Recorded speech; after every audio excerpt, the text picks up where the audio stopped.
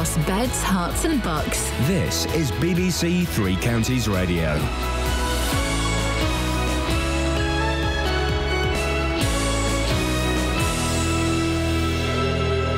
It's 6 o'clock. I'm Simon Oxley. The headlines: woman arrested on suspicion of murdering Bedfordshire toddler.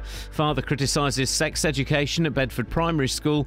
And disabled Hertfordshire peer told she can't get on London bus. BBC Three Counties Radio. A woman in her 20s has been arrested on suspicion of murdering a 19-month-old girl in Bedfordshire earlier this month. Detectives are investigating the unexplained death of Autumn Gooch, who died on Saturday the 11th of April in the village of Malden near Ampthill. Beds police say the post-mortem, which took place on Wednesday the 15th, was inconclusive and investigations are ongoing. A father has criticised the way sex education is being taught to pupils at a Bedfordshire primary school. Nick Keeley's 8-year-old daughter attends Wrenhold Lower School near Bedford. In a letter to parents, the head says they strictly comply with the national curriculum, but Mr Keeley says their approach is inappropriate. I don't think they need to know the full ins and outs. I'd just go back to me when I was a child. And it was initially done with animals mated.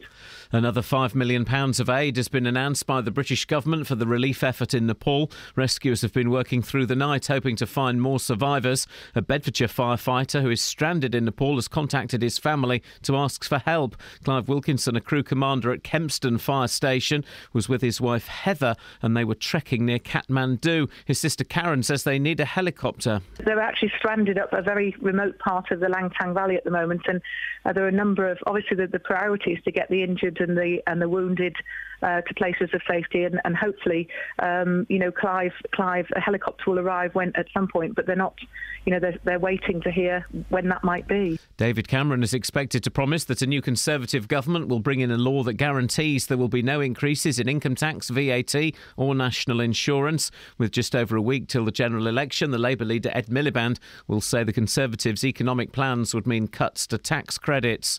The president of the Liberal Democrats, who's from Watford, says she was told she couldn't get on a bus in London yesterday because a parent with a buggy was in the disabled space. Baroness Sal Brinton, who uses a wheelchair, was asked to wait for the next bus. More from Paul Scoynes. The Baroness tweeted that it was absolutely outrageous that she wasn't allowed on the bus because a parent refused to move their buggy.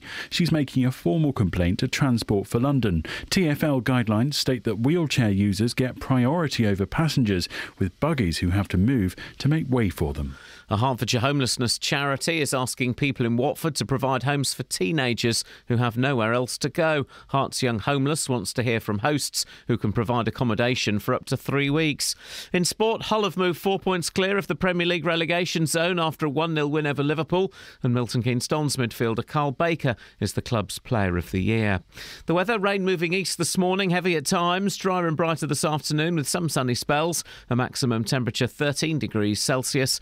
And you can get the latest news and sport online at bbc.co.uk/3 counties. Morning, guys.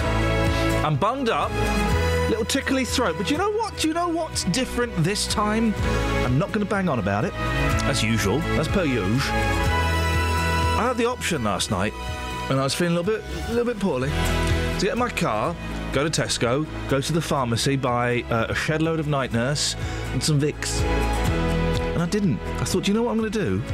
I'm going to ride this cold out. Yeah, that's right, guys. Yeah. Yes. Come on. I am going to ride this. I am as brave as those marathon runners, some of whom may have had a limb missing. I am going to ride this cold out without chemicals. I'm not putting money in the pockets of those thieves. But I do feel quite rough as a result of that. Pride of Britain Award on Pride of Daily Mirror, ITV, Simon Cowell. You may want to get in touch and give me Pride of Britain Award for that. I'm like those people that give kidney away to a complete stranger just for the heck of it. It's like almost like I've raised £1 million for somebody. Except they do it with medication. Yeah, lightweights. Oh yeah, anaesthetic, is it? Right, yeah, keyhole surgery. Have some of that. So, with that in mind, we're going to crack on with the show. And one thing, I know we're playing a song later on, nobody, under any circumstances, is allowed to mention Joni Mitchell. We can't put the curse of the show on a woman who's already knocking at the door of death. Let's call her something else. Yeah, let's... who don't we like? Let's call her Ollie Moores. Gosh, isn't Ollie Moores poorly in that Canadian hospital? Can't mention Joni Mitchell. The curse can't take another one. On today's show, birds and bees, beds and breakfasts, and beefs on buses. Ooh. Across beds, hearts and bucks. This is BBC Three Counties Radio.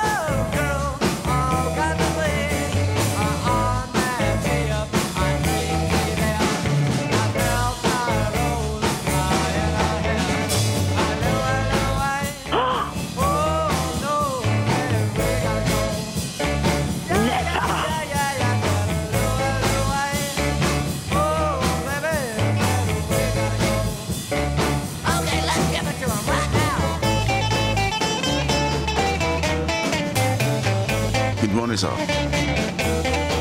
Tasty.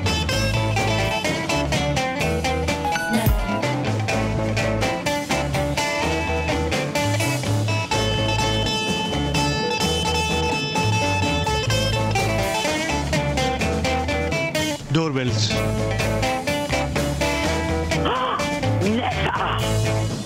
It's okay for a little squirrel today.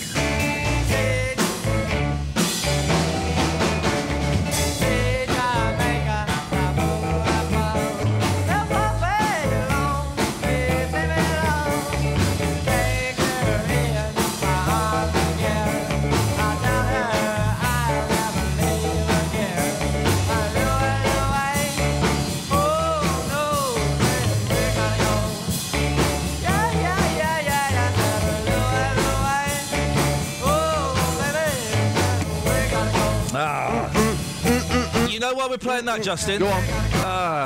Jack Ely, the lead singer of The Kingsmen, died. Oh, you're joking? No. Well, that's my curse then. Really? Last week, I had Idiot Wednesday.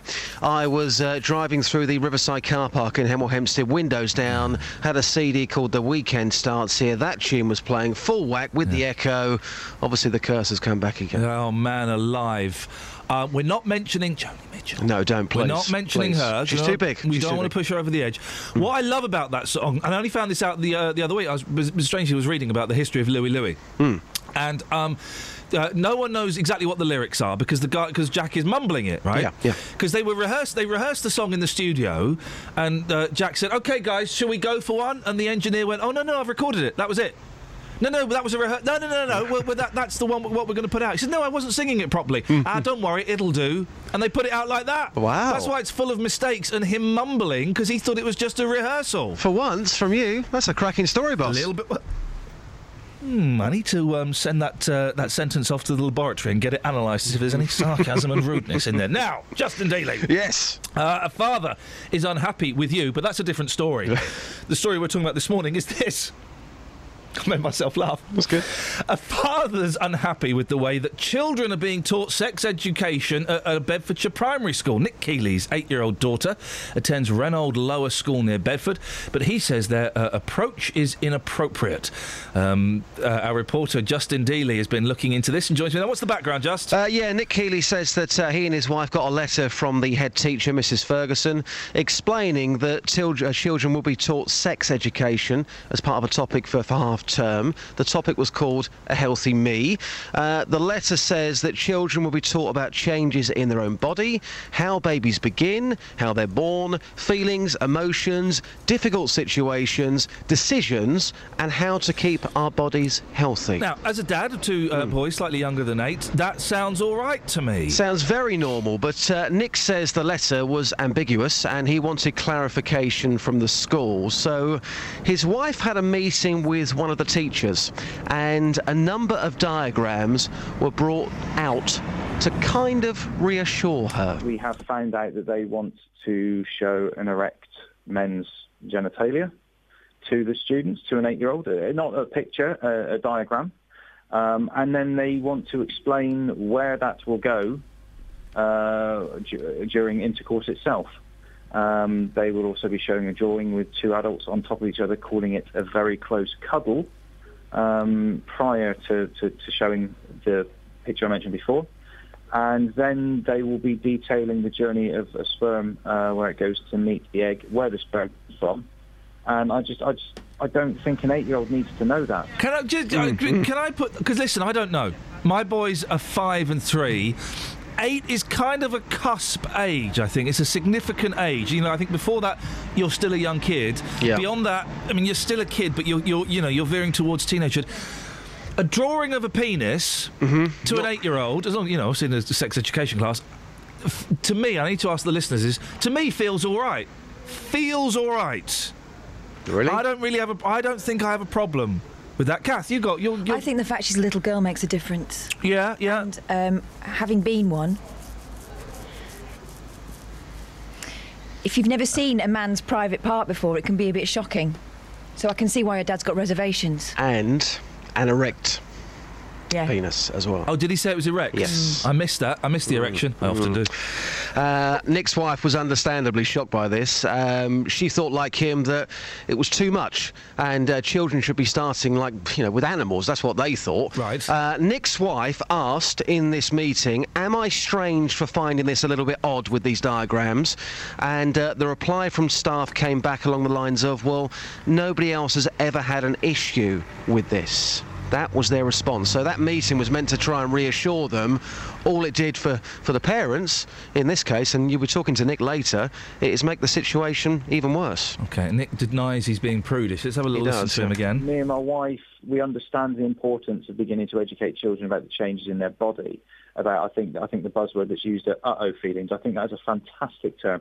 If something is an uh-oh feeling, then you need to raise concerns. But I don't think they need to know the full ins and outs. I'd just go back to me when I was a child, and it was initially done with animals. Animals mated.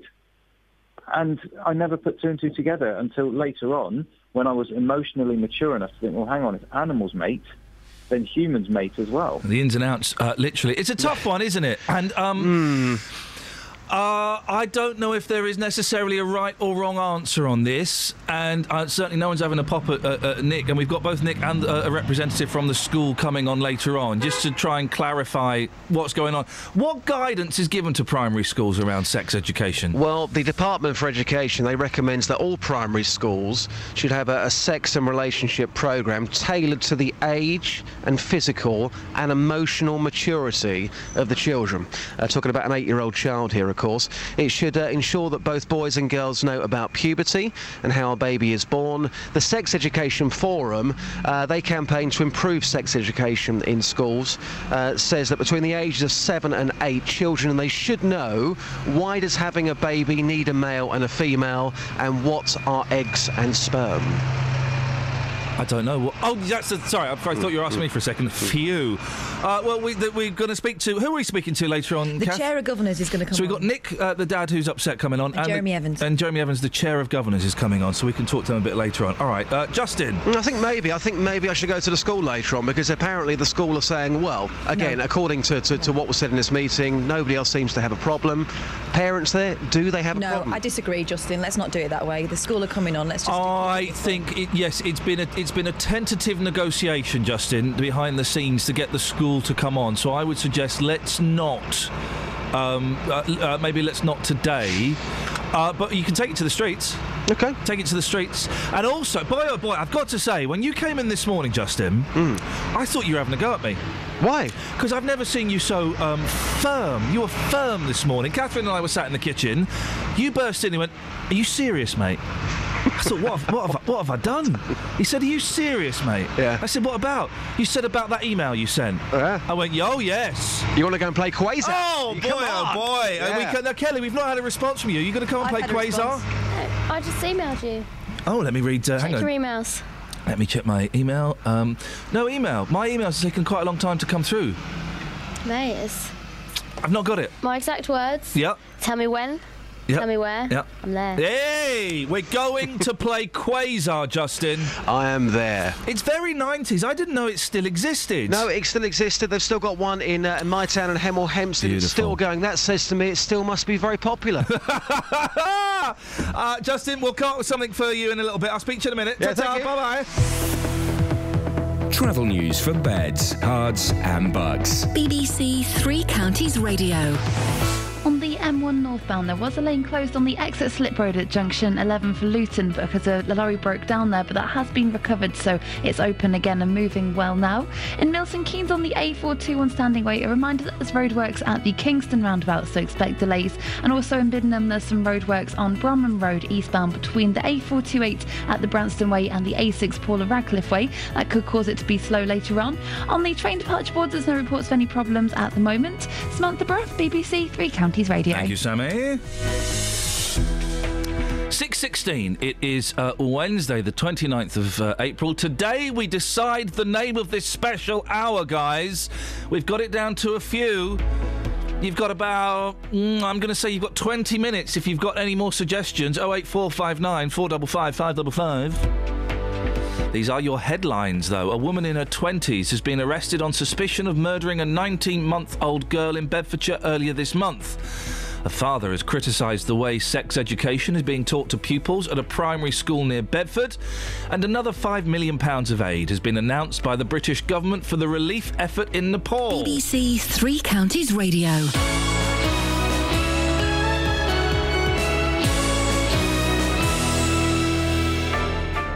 The general election on the BBC. We're bringing you the news as it happens, wherever you happen to be. Just enter your postcode on the BBC News website and you'll see all the details of your constituency and the latest news from where you live. We're helping you understand the policies and key issues. And what they mean to you. Election 2015 on the BBC. Making it clear.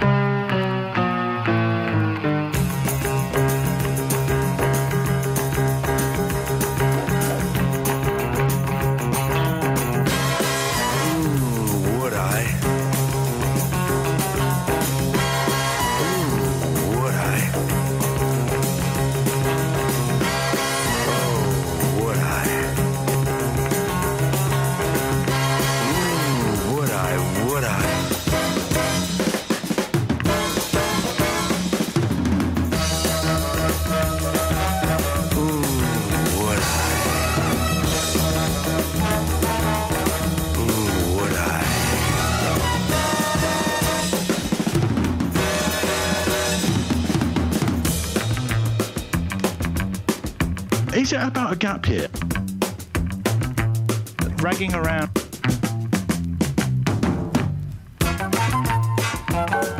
Certainly, a lack of penetration is an issue. What happened?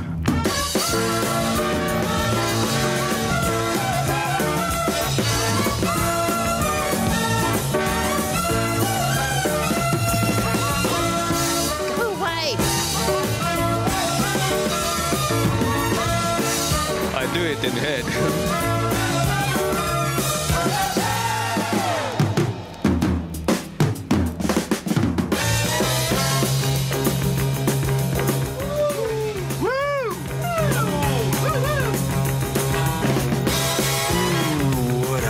It's a great hole. Yeah, would I? Go away! Would I? Are you serious? Would I? I've got a real passion for donkeys.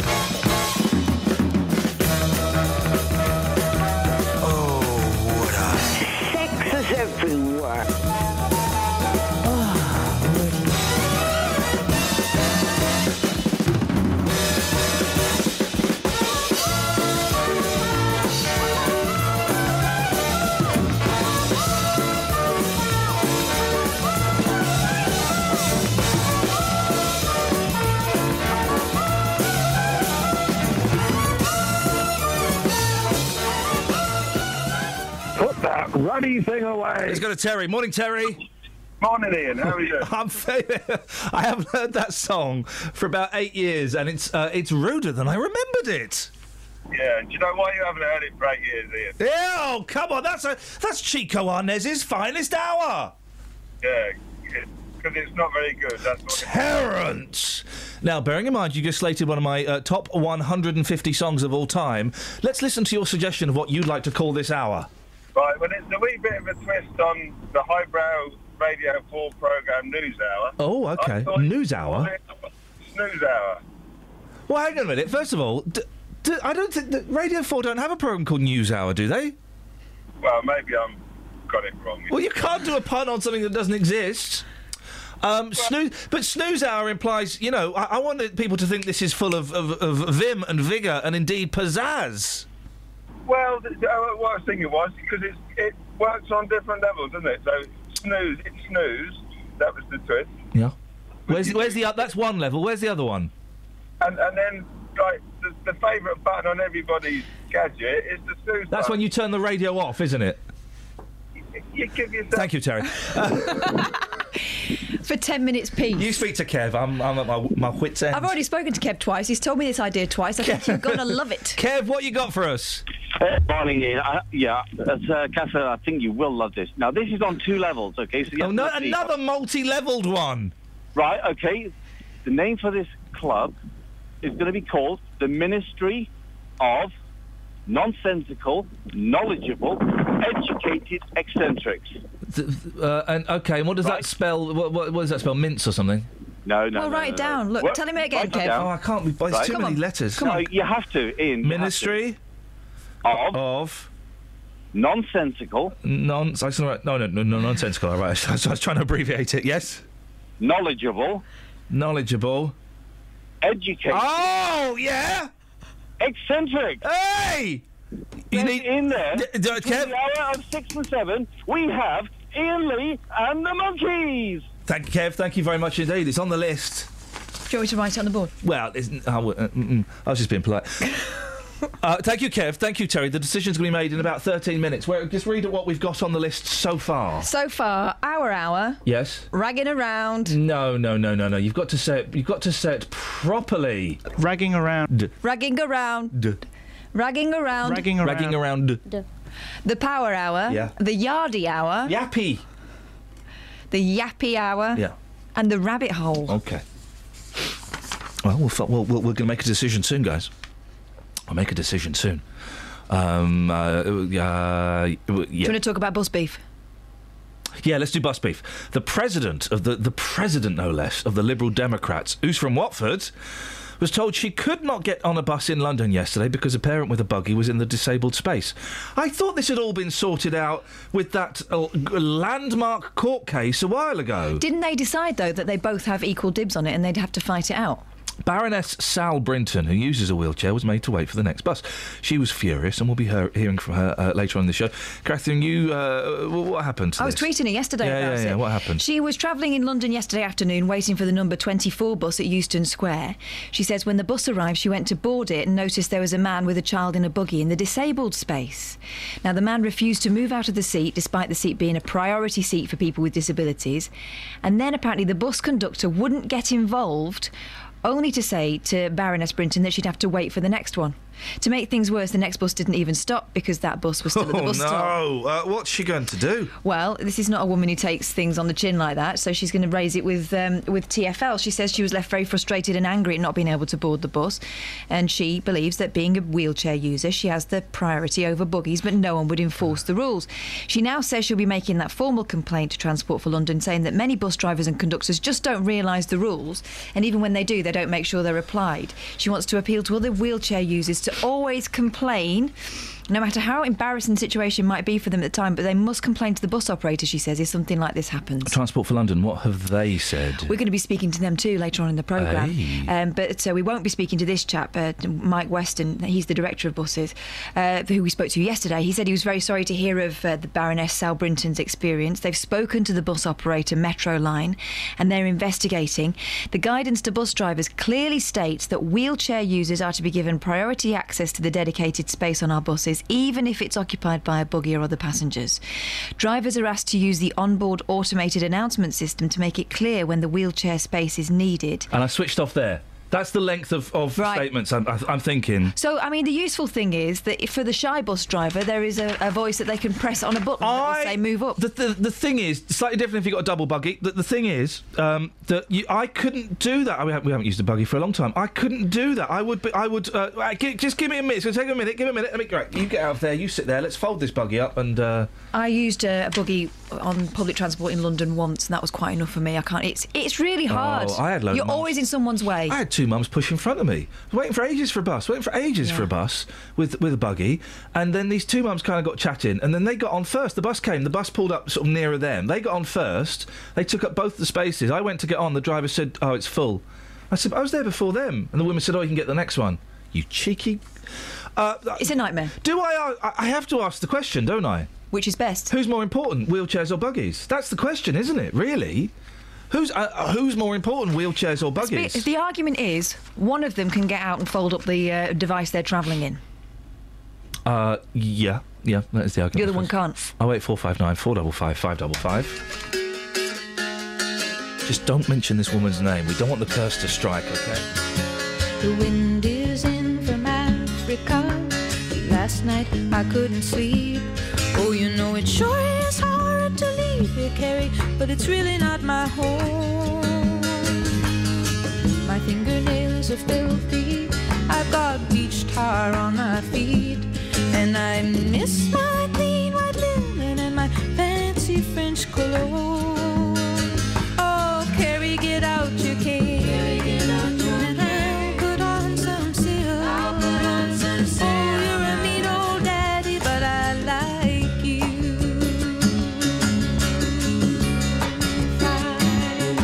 Come on down to the Mermaid Cafe, and I will buy you a bottle of wine, and we'll laugh and toast to nothing and smash our empty glasses down.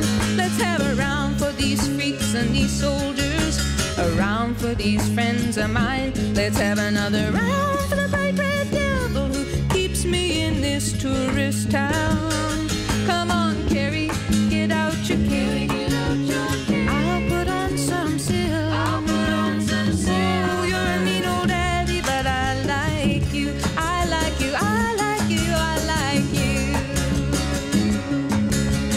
Maybe I'll go to Amsterdam, or maybe I'll go to Rome and rent me a grand piano and put some flowers around my room.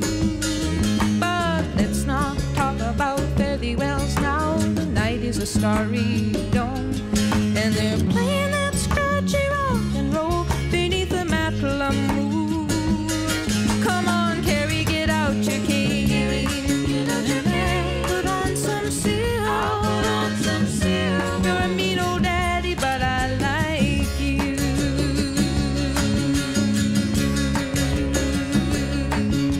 The wind is in from Africa. Last night I couldn't sleep.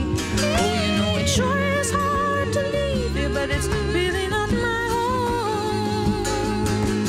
Maybe it's been too long a time since I was scrambling down in the street. Now they got me used to that clean white linen and that fancy French cologne. Oh, Carrie, get out your cane. I'll put on my finest silk. Go to the Mermaid Cafe, have fun tonight. I said, oh, you're a mean old daddy, but you're out of sight.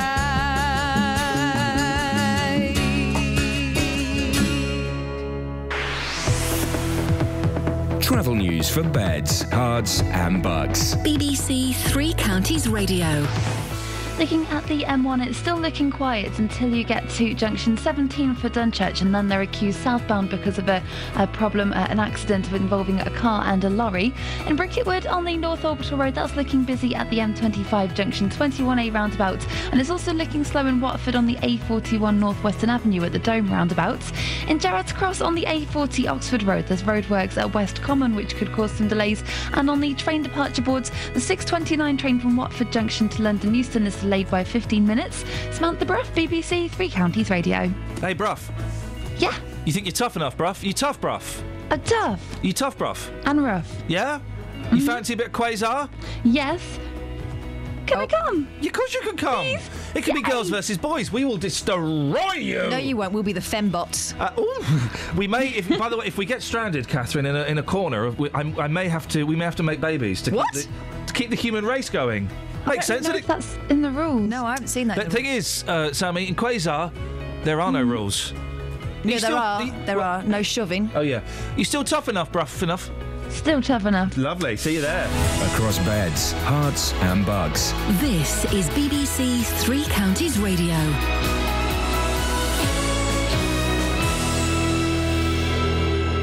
It's 6:30. I'm Simon Oxley. A woman in her 20s has been arrested on suspicion of murdering a 19-month-old girl in Bedfordshire earlier this month. Detectives are investigating the unexplained death of Autumn Gooch, who died on Saturday, the 11th of April, in the village of Malden near Ampthill. A father has criticised the way sex education is being taught to pupils at a Bedfordshire primary school. Nick Keeley's 8-year-old daughter attends Wrenhold Lower School near Bedford. And another £5 million of aid has been announced by the British government for the relief effort in Nepal. A Bedfordshire firefighter who's stranded in Nepal has contacted his family to say he and his wife are safe. Three Counties Sports. BBC Three Counties Radio. Hull have moved 4 points clear of the Premier League relegation zone after a 1-0 win over Liverpool. It leaves Liverpool almost certain to miss out on Champions League qualification. Here's Hull boss Steve Bruce. It's a great victory, let's make no bones about that, but we've still got a bit to do. I don't think 34 is enough. So yes, we're delighted. We knew we had to beat one of the big boys. We've given ourselves an outstanding chance, and that's all it is. Tonight, Leicester, who are a point above the drop zone, host champions-elect Chelsea. MK Dons midfielder Carl Baker is the club's Player of the Year. Baker received the award last night, with Dele Alli voted Players' Player of the Year. And Millwall and Wigan have been relegated from the Championship after victory for Rotherham last night. In non-league football, Bedfordshire side Barton Rovers are through to the Southern League Division 1 Central playoff final. After winning 5-4 on penalties at Royston, it finished 0-0 after extra time. Barton will travel to Bedworth in Monday's final after they won 2-1 at Aylesbury. Tonight, Boreham Wood travel to Haventon Waterlooville in the first leg of their Conference South playoff final. Manager Iain Allinson says they're feeling confident. It becomes a bit of a lottery now, but we know what we've got to do. The strange thing is we've played with Haventon and Waterlooville twice this year already, and we've lost both occasions 2-1. So hopefully we can turn that sort of form around, but we go into it full of confidence. We've had a good run in over the past 6 to 8 weeks, and it's just a shame we couldn't have gone on and won the title at one stage, which we felt we could go and do. And Ronnie O'Sullivan trails Stuart Bingham 5-3 in their World Snooker quarter-final. Elsewhere, Judd Trump leads China's Ding Junhui by 12 frames to 4. BBC Three Counties News and Sports. The next full bulletin is at 7. Call 08459 455 555. BBC Three Counties Radio. We'll have a look at the papers, but there's nothing in the papers. Not really. There really is very, very little in the papers. If you want to give us a call and chew my fat, 08459 455 555. What fat are you chewing? When you chew the fat, what fat are you chewing? I'm tempted to open Kelly's microphone, but I'm worried. Well, let's try. Do you know what? Caution, wind. There, have it. What fat are they chewing?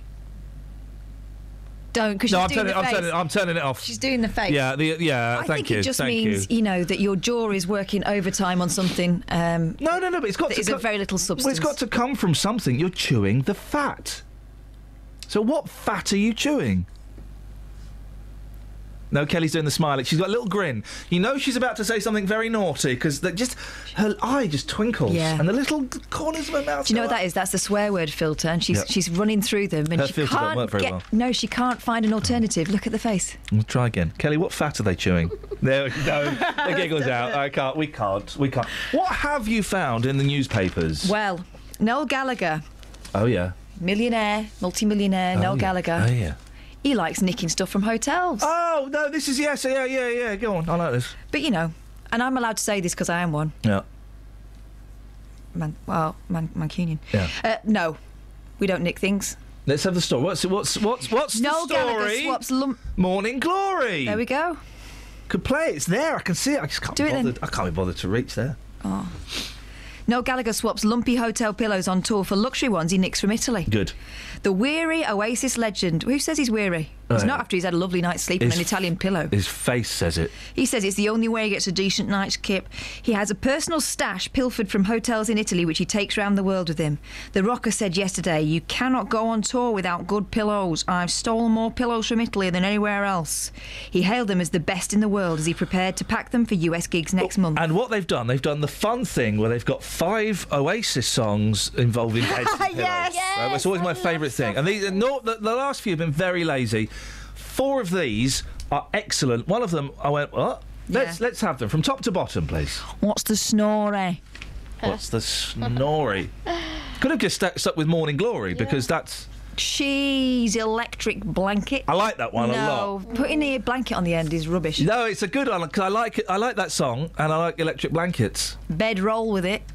One for the Squaddies and the Duke of Edinburgh Award participants. Yep. Slumber Wall. I like that, yeah. But now we get to the one where I just don't get it. Oh. Counterpane Supernova. That's the one for the posh people. What does that even mean? Because it's champagne supernova. But what's a counterpane? Counterpane is like the thing you put over the top of your sheets. If you don't. Here's a thing. What's a tog?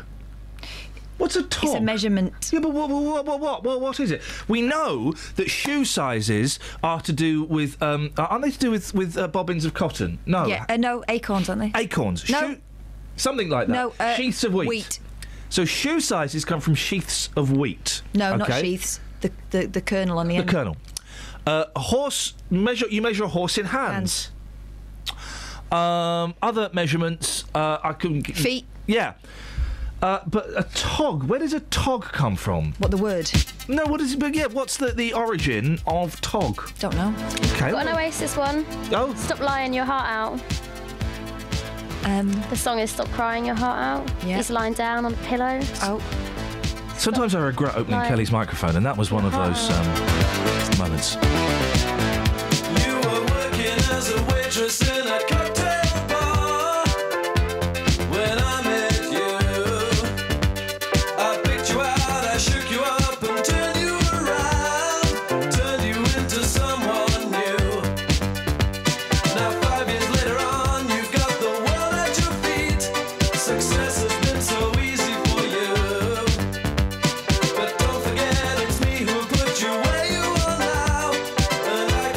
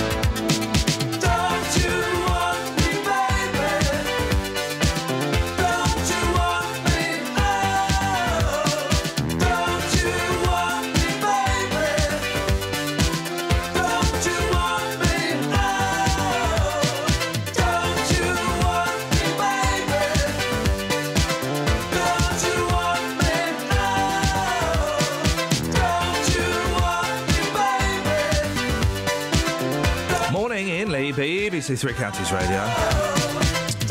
So, there was the rude word on Countdown the other day, gobsh. Well, they've come up with all of the rude words from Countdown of all time. Some of these I can't say. My word, it's vowels and consonants. That's quite clever, actually. Yeah. Mylene Class yesterday caused a stir on Countdown on Monday by spelling Gobsh. But host Rachel Riley and predecessor Carol Vorderman have seen it all before on the Channel 4 show. Here, Ruth Harrison looks at other X-rated offerings. Some of them I can't read. I tell you what, I'm going to read. Oh, can you get Dealey for me? Because there we go. There's no What's the Story Morning Glory. But what I'm going to do is I'm going to read this will work. I'm going to read the caption underneath the picture. Right. You've got to try and guess what the offensive word is without saying it. No, you could. These ones we can say on the radio. Oh, really? There's a couple that we can't say. I don't think we can say fannies. Well, it's just a woman's name. Yeah, no, exactly. It's There's no more fanning. exactly. In the Enchanted Wood. That's okay. Not so enchanted anymore, is it? Would I? And he's called Rick. Rick Waller. Do you remember Rick Waller? I met him. What an arrogant man he was. Yeah, he was a bit odd though, wasn't he? He was an arrogant man. But do you think he was overcompensating? For what? You know, he's... His brilliant voice? Mm. He didn't need to have... He should have undercompensated if you're talking about his size. Arrogant man. Go on. Right. Morning, Just. Oh, morning, Justin. You're there? No, he's not there. Which one? Justin. Justin. All I want to say to Justin is... Good morning, sir. That's all. That's it. You there, Just? You getting him up? Yeah, I'm just waiting for him to switch on. It sounds like he has, but he's not speaking. Justin? Oh, you're there, Just. Good morning. Where are you? Justin. I'm on the street. Oh, there we go. There he is. Sorry, we're having a little bit of confusion with my faders. I do apologise. You So, okay? these are the rude words that have been on Countdown, OK? Yep. Now, I'm going to make sure we do ones that we can say. I'm going to read the caption underneath the picture, and you've got to try and guess what they are, OK, guys? This could go horribly wrong. Bust in show. Letters stack up nicely. Bust in show. Letters stack up nicely. It's a 9-letter word. Bust in show. This is good. Letters stack up nicely. A 9-letter word. Kelly. Boobies. Sorry? Boobies, but they spelt it with 3 O's. Boobies. No. You're in the right area. Brazier. No. Justin, any ideas? We need the countdown clock. Yeah. I don't think I can say what I'm thinking. No, you probably can't. No. But yet that doesn't normally stop you. Hang on. Is it fun bags? No, it's large baps. Large baps. And by the way, there is a local takeaway shop which is called Large Baps. Well, I local. thought they were called Nice Baps. I think there's one called Large Baps as well. Oh, the bigger store, the sister store. Win Ugly. Rachel's 7-letter shocker. Win Ugly. Rachel's 7-letter shocker. You got it, Kels. Butters. No. What? That means good looking, mate, you told me. Of course. But she's in the right ballpark. Win Ugly. Yeah. I don't get the win. It's ugly. Munter. Close. Minga. There, Mingers. There we go, ladies and gentlemen. Oh, mother. Oh, mother. I don't know if we can say this one. No. Does it begin with S? It's 4 letters. Oh, mother. What? No, we definitely wouldn't be able to say that, Kelly. So don't mouth it. Oh, mother. 4 letters. See, I wouldn't have thought this was a word. What does it begin with? M. Oh. I would have thought this was an acronym. What, like Mard or something? Huh? Mard. Not Mard. Anyone? May No. I? MILF. We'll do one more, then we'll have a break, then we'll come back, all right? Which one? I can't do that one. All right. Oh, yes. Oh, yes. Show reaches a thrilling climax. That's 8 letters. Oh, yes. Show reaches a thrilling climax. Orgasmic. It's orgasm. Justin, stay there. We got more. Travel news for beds, cards and bugs. BBC Three Counties Radio. On the M25 anti-clockwise, it's busy from junction 21 for the M1 to 19 for Watford, and a bit further afield anti-clockwise on the M25 there's been a van fire at junction 11 for Chertsey, which is causing delays with the entry slip road there blocked at the roundabouts. In Borehamwood on the A1 southbound there are queues between the Holiday Inn and the Stirling Corner southbound, and in Mill Hill on the A1 Watford way that's looking very slow from the Apex Corner southbound towards the Broadway at Mill Hill Circus. In Buckingham, looking at the cameras on London Road, there's roadworks at the total roundabout, but it's not looking too busy so far. Samantha Bruff, BBC Three Counties Radio. Thank you, Sammy. I've just had to run one past Catherine. And It's a no. We think it's a no on that. All it could be, it's just a scratchy house. No, stop it. You know, it's 6:46. It's Thursday, the 29th of April. Wednesday. I'm Iain Lee. These are your headlines on BBC Three Counties Radio. A woman in her 20s has been arrested on suspicion of murdering a 19-month-old girl in Bedfordshire earlier this month.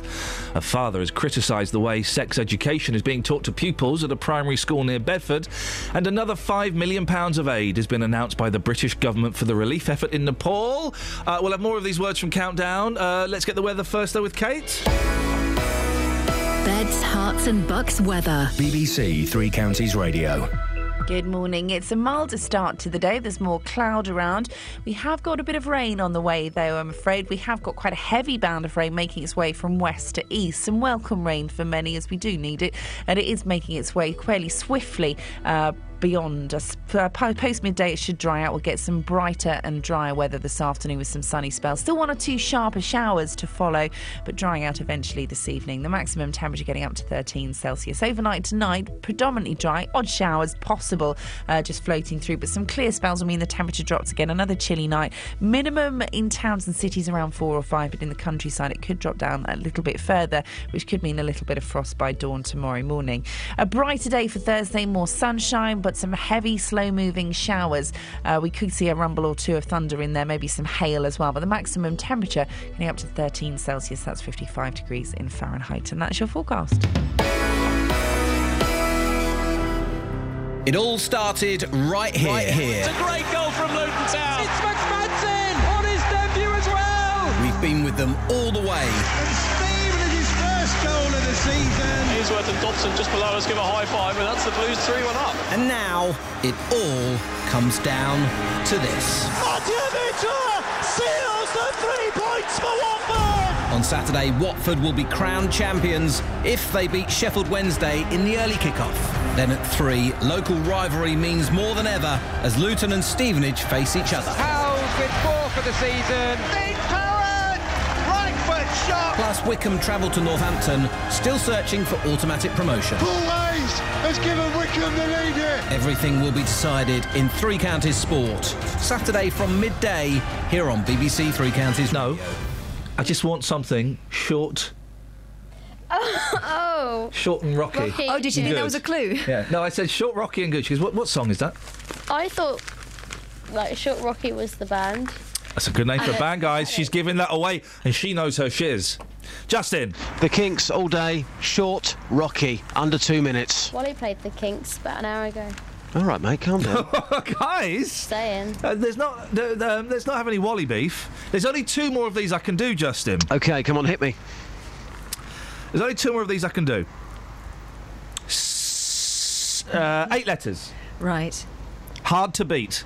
Oh, gosh. Was the player proud? Hard to beat. Was the player proud? I'm going to stay out of this one. I think you should, Kelly. It's 8 letters. Hard to beat. Was the player proud? Oh, gosh. Huh? I don't think I can say. It's a building. An erection. An erection. It's a building. What's your beef? Justin's not amused. Justin. Let's cross the line, mate.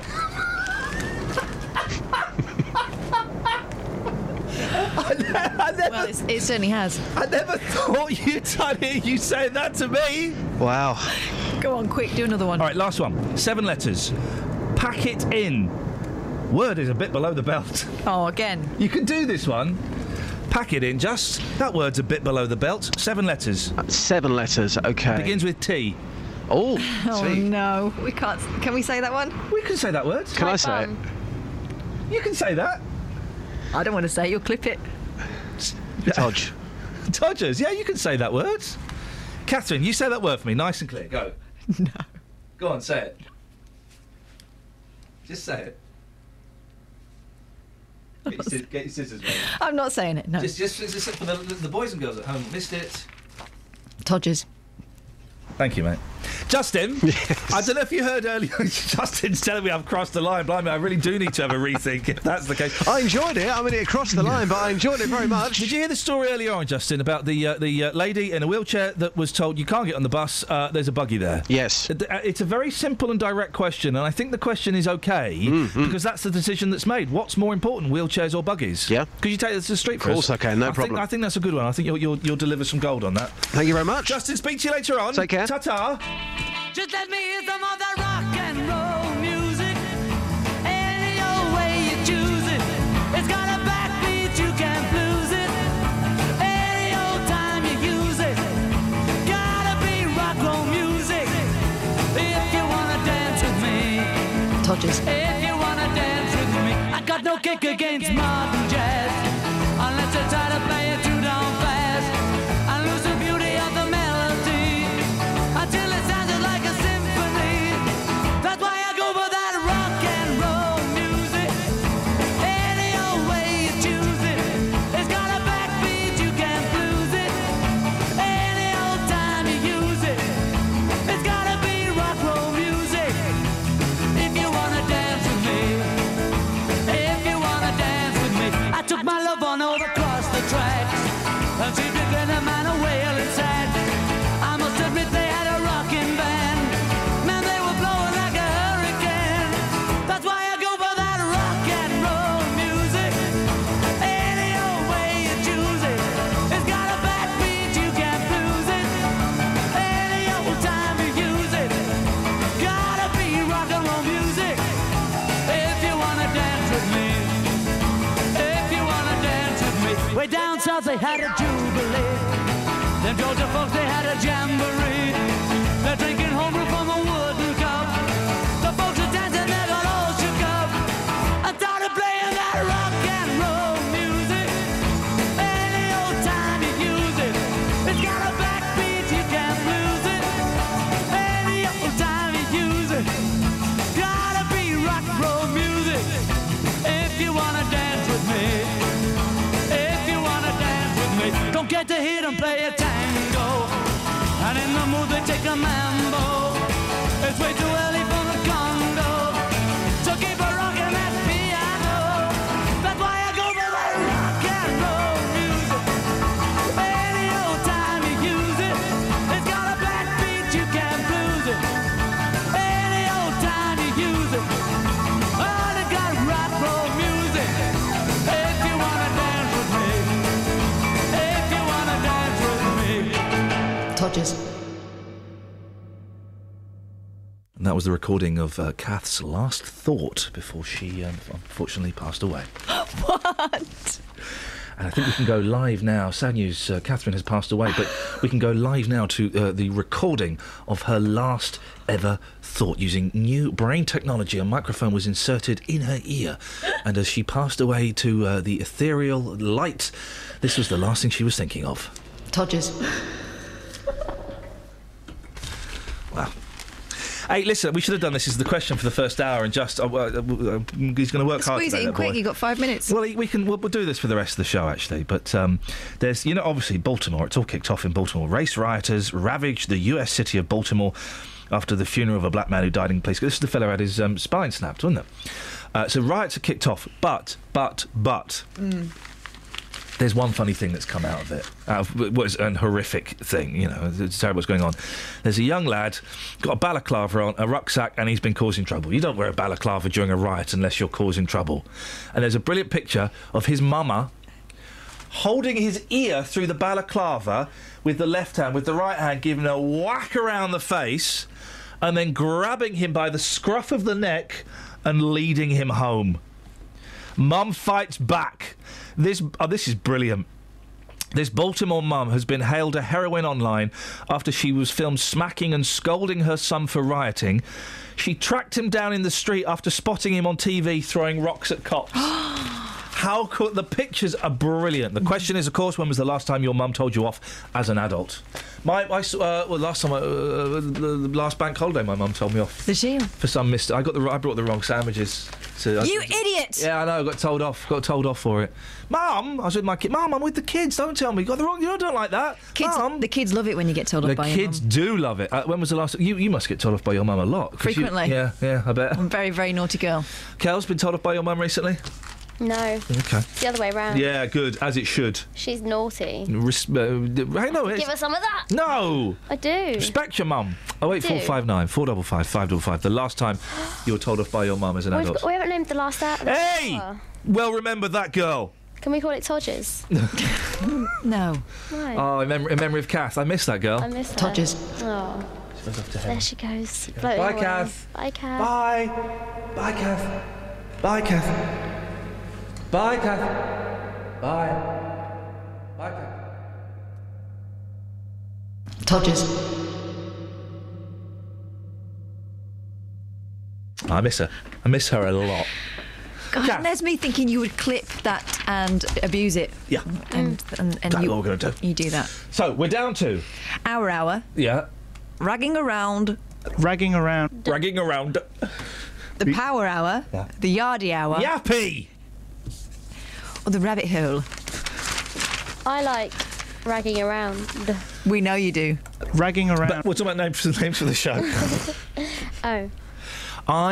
It pains me to say it, because the yappy hour is mine and I think it's brilliant. I do like the rabbit hole. Boyley, the casting vote goes to you. Yeah, well, it's my idea, so yeah. Let's go with that. Oh, look at you. You're supposed to cast a vote for my one. Oh, I like the yardy hour, but I don't think we should be encouraging those It's guys. not the yardy hour. Okay, so what are we calling it? Rabbit hole. Okay, we've got a name. Well, we can't, you just say what now it's the rabbit hole. It needs work. Welcome to the rabbit hole. What happens down here stays down here. Okay, can we get Mike to make up some jingles for us? Yeah, that's his job, isn't it? Yeah, I know, but what I'm saying is, can we ask Mike to make up some jingles for us? Yeah. The rabbit hour. No, the rabbit hour. The rabbit hole. Rabbit hole. Yeah. You can withdraw your labour if you'd like. Well, I say that. I mean, that would imply that you've offered some labour. Offer some labour, then withdraw it. The ones that I liked. Yeah. Ragging around. Yeah, we know. You just told us. I liked the yappy hour. That was my idea. And I liked hour at hour. That was your idea? Yes, thank you. You're welcome. And the one you didn't like? The rabbit hole. Awkwado! Travel news for beds, cards and bugs. BBC Three Counties Radio. On the M25, it's busy anti-clockwise from junction 17 for Maple Cross to 15 for the M4. And further afield, it's also slow anti-clockwise around junction 11 for Chertsey after a fire earlier. In Neaston, on the North Circular Road, they're accused from the M1 at the Staples Corner flyover towards Wembley. And in Borehamwood, on the A1 southbound, they're accused building up from the Holiday Inn southbound towards the Stirling Corner.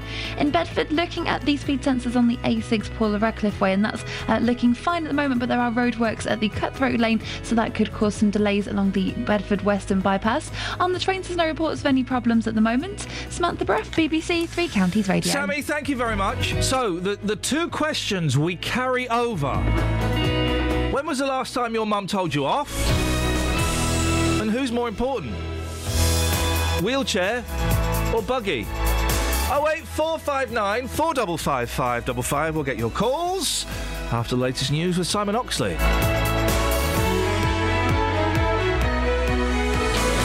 Local and vocal across beds, hearts and bucks. This is BBC Three Counties Radio.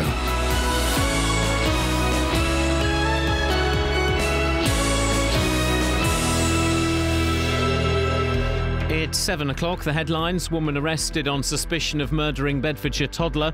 Father criticises sex education at Bedford Primary School. And disabled Hertfordshire peer told she can't get on London bus. BBC Three Counties Radio. A woman in her 20s has been arrested on suspicion of murdering a 19-month-old girl in Bedfordshire earlier this month.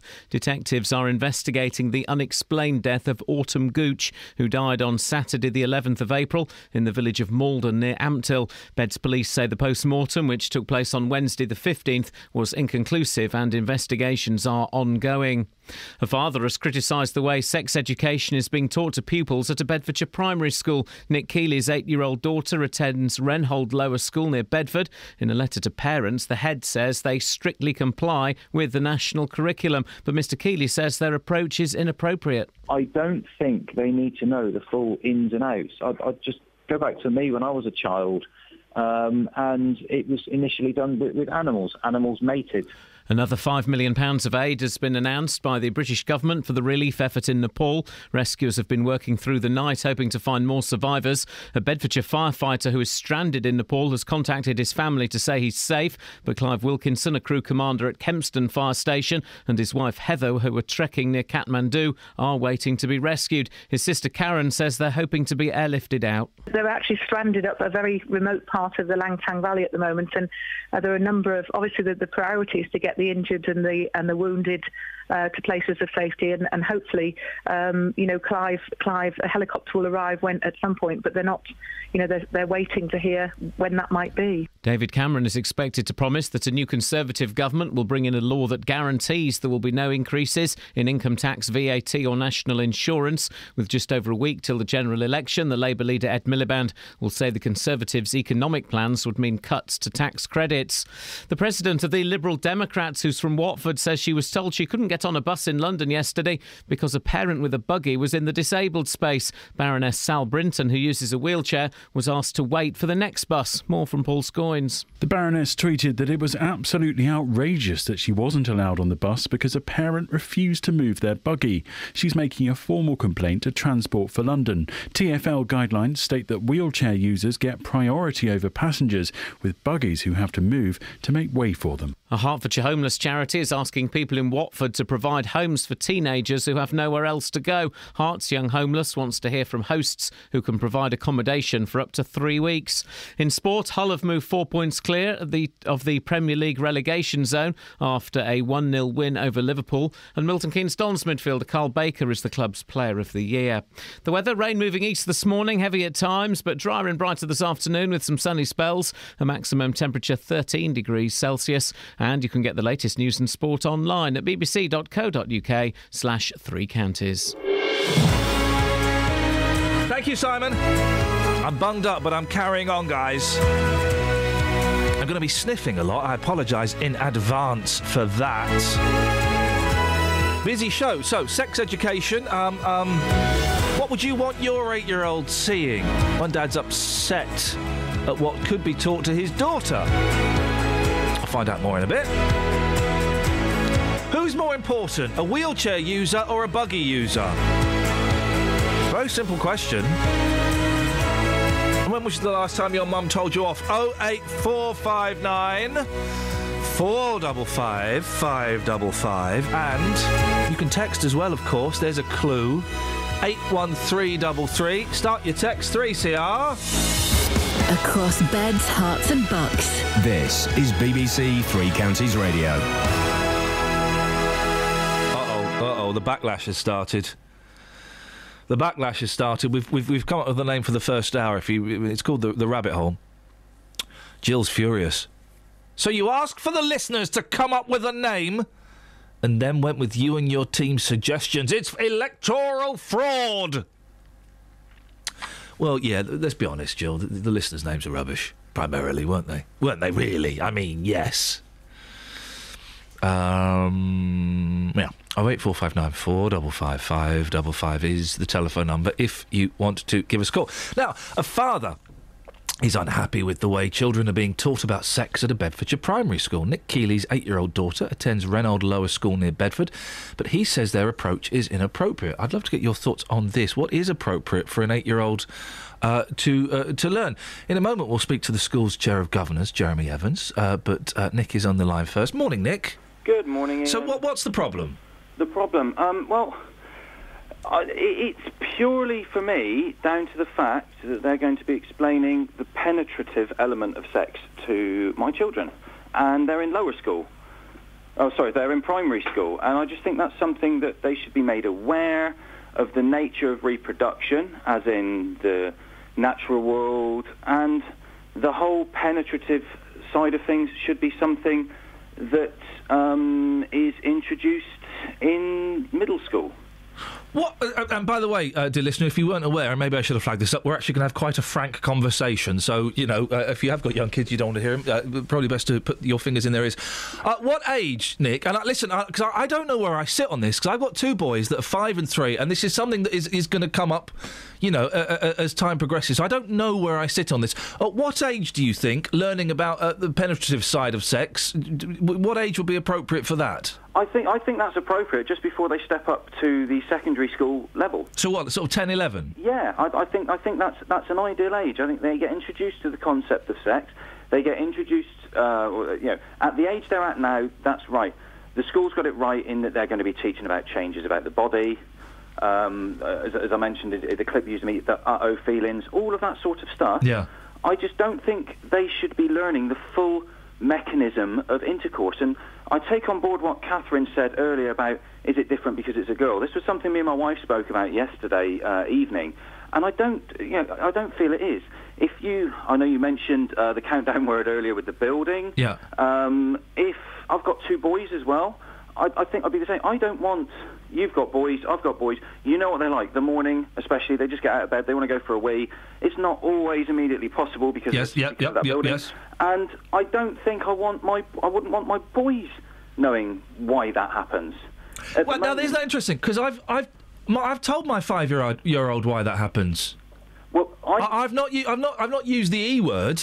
Yeah. Look at us, but I've kind of told them why it happens because the boy's in the bath. He said, look at this, Daddy. I said, and it feels nice. And I said, well, yeah, there's a reason for that. What's happening is. And I've actually given him quite a full-on, it's blood rushing about your body, and sometimes it goes there, and it can feel quite nice, and exactly, no, and that's fine. But does he then realise that when he's older, what he'll want to do with that? And that's the element. It's the penetrative element. And I know it's a word, and I know we spoke with the school about it again yesterday at the parents' evening, and they said they've asked some of the other parents. And I know it's just a word, and it's purely a word, but there's a difference, and just compare, there's a difference to me between calling something a meat processing factory and a slaughterhouse. And I think if you use the word penetrative instead of intercourse, yes, it's a very, very different thing. I don't know. But by Nick, Freud would have a field day with your comparisons there. Well, no, I'm not. I'm not. So are they using the word? Are they using the word penetration? They're not, and that's the other side of the coin. Is am I too hung up on the word penetration? Which is why I want to get the feelers. I want to get an idea. Am I being unreasonable here? And the thing is, I hope you know that I'm trying to approach this from as neutral a point as possible because I don't know. Yeah. You've spoken to the school about this, haven't you? Did your wife met someone at the school? Yeah, my wife. It would have been last week when the letter first came out. My wife said, "Well, it's quite ambiguous. It doesn't explain exactly what." And I'd just like to make sure that what they're teaching is age appropriate. So she asked at the school. They brought out a number of diagrams. My wife's from Holland, and she said straight to 2 of the staff members there, do you think this could be a cultural thing? Am I overreacting? Could this be the fact that I'm from Holland? Yeah. And one of the members of staff basically nodded and said, yes, it could be. So to which my wife responded with, so, I mean, is it strange? Am I being unreasonable? And the response was, as you mentioned, was along the lines of, well, no one else has complained, so maybe you are. And I just think hang on, you've got in the letter, if you've got any questions or concerns, Well, if she raised, and again, if she raised the point, could it be a cultural... I mean, it could be a cultural thing. We don't know. I don't know. I'm sure the teachers don't know what happens in Dutch schools. Yeah. So it potentially could be. I find, by the way, if you want to call in, 08459 455 555. I mean, my wife works at Bedford Hospital. She's asked pretty much all of the staff that she works with there. So these are a varying range of employees, ages, races, everything. I've done the same at my work, everything from technicians to cleaners to sales managers. I've asked, and not one person agrees that an 8-year-old child should have diagrams of erections put in front of them and told that that penis will slide into the vagina. And I'm sorry if and it just doesn't sit right. That to me is an feeling. Why should an 8-year-old child know that, regardless of whether it's a boy or whether it's a girl? And it just. Do you know, normally, Nick, when I approach a story, I know exactly what I'm thinking. I know exactly where what side I'm sitting on, and and I don't with this. I'm sat here and I don't. Well, that's it. I mean, it was explained yesterday that half the children in her class, they know what sex is already, apparently. So I understand how difficult it is from a school perspective. Yeah. That they need to cater for not just my child. It's not my child's school. It's a school, and her class has got around 30 pupils in, so there's another 29 pupils that they need to cater for, not just my child. Nick, listen, stay there. I want to come back to you in a second. I want to speak now to Jeremy Evans, who's the Chair of Governors at Reynolds School. Morning, Jeremy. Good morning, Ian. Thank you for joining us this morning. As I was saying to Nick, it's one of those things, normally I know exactly what my thoughts are, and I don't know. You've heard Nick's concerns there. What's your response to those? Well, look, what I want to say, first of all, is that I don't want to talk on air about specific cases. Look, we've got a clear complaints policy. If Mr. Keeley's got a problem that he feels he hasn't been dealt with in a particular way, then he can contact me. Okay, well, an 8-year-old girl... Details of that quite easily on the website. Okay, well, an 8-year-old girl seeing a picture of an erect penis... Well, what happens with the sex education policy at Reynolds Lower is that it's a policy that's been agreed by the governors and it's reviewed by us regularly. The scheme of work for the children was drawn up several years ago in close consultation with the parents. And as far as we're aware, we haven't had any complaints or issues about it at all. Until now. And the thing is, the sex education is provided in a way that encourages pupils to think about relationships in a way that's meaningful to their age and development. It includes bullying and friendship and keeping themselves safe. Yeah, but an 8-year-old girl seeing a picture of an erect penis, I don't know what my thoughts are on that, and I just wondered what yours were. About the specific details. No. Well, but that, Jeremy, that's an integral part of this. That's an integral part of this story, though, isn't it? The complaint is, Nick to one side. Do you think it's appropriate for an 8-year-old girl to see a drawing of an erect penis? What happens? And I viewed the video last night, or one of the videos that the children see. And the video provides information that's easy to understand, and it's relevant to the appropriate age and maturity of the children. So it's not simply about talking about mechanics, if you want to say it like that, but it's about feelings, about difficult situations, it's about changes in and that's all brilliant. Bodies. Okay, they talk about how we change shape, how we like different foods, different sports, and teachers use the proper words for those sexual parts. They talk about eggs and where they'll be found in the woman's body. They'll talk about the seed and where that is in a man's body.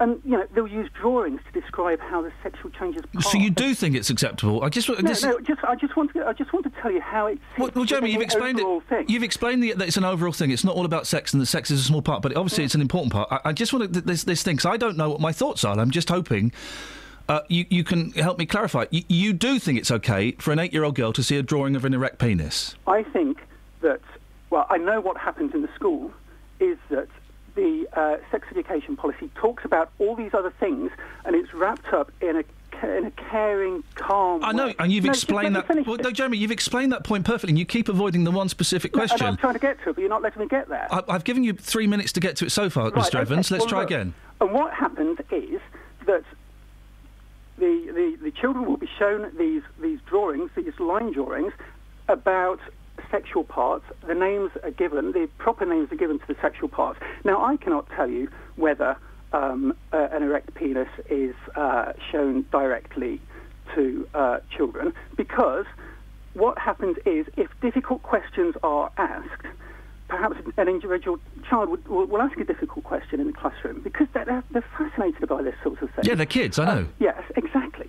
But the questions don't have to be answered in a direct way, and it'll be addressed individually later on. I'm really sorry, because we're running... addressed by the teacher in the school. Mr. Evans, we're running out of time. And skilled professionals doing this. Yeah, can I ask you for the... I'm really sorry, Mr. Evans, sorry to interrupt. Feel is right for those Okay, children. can I ask you for the fourth time, because you haven't gone to that answer the question. I've absolutely said. You haven't answered the question, Mr. Evans. Going to what happens in that classroom. Okay. Do you think it's acceptable for an 8-year-old girl to see a drawing of an erect penis? That's the specific question for the fourth time.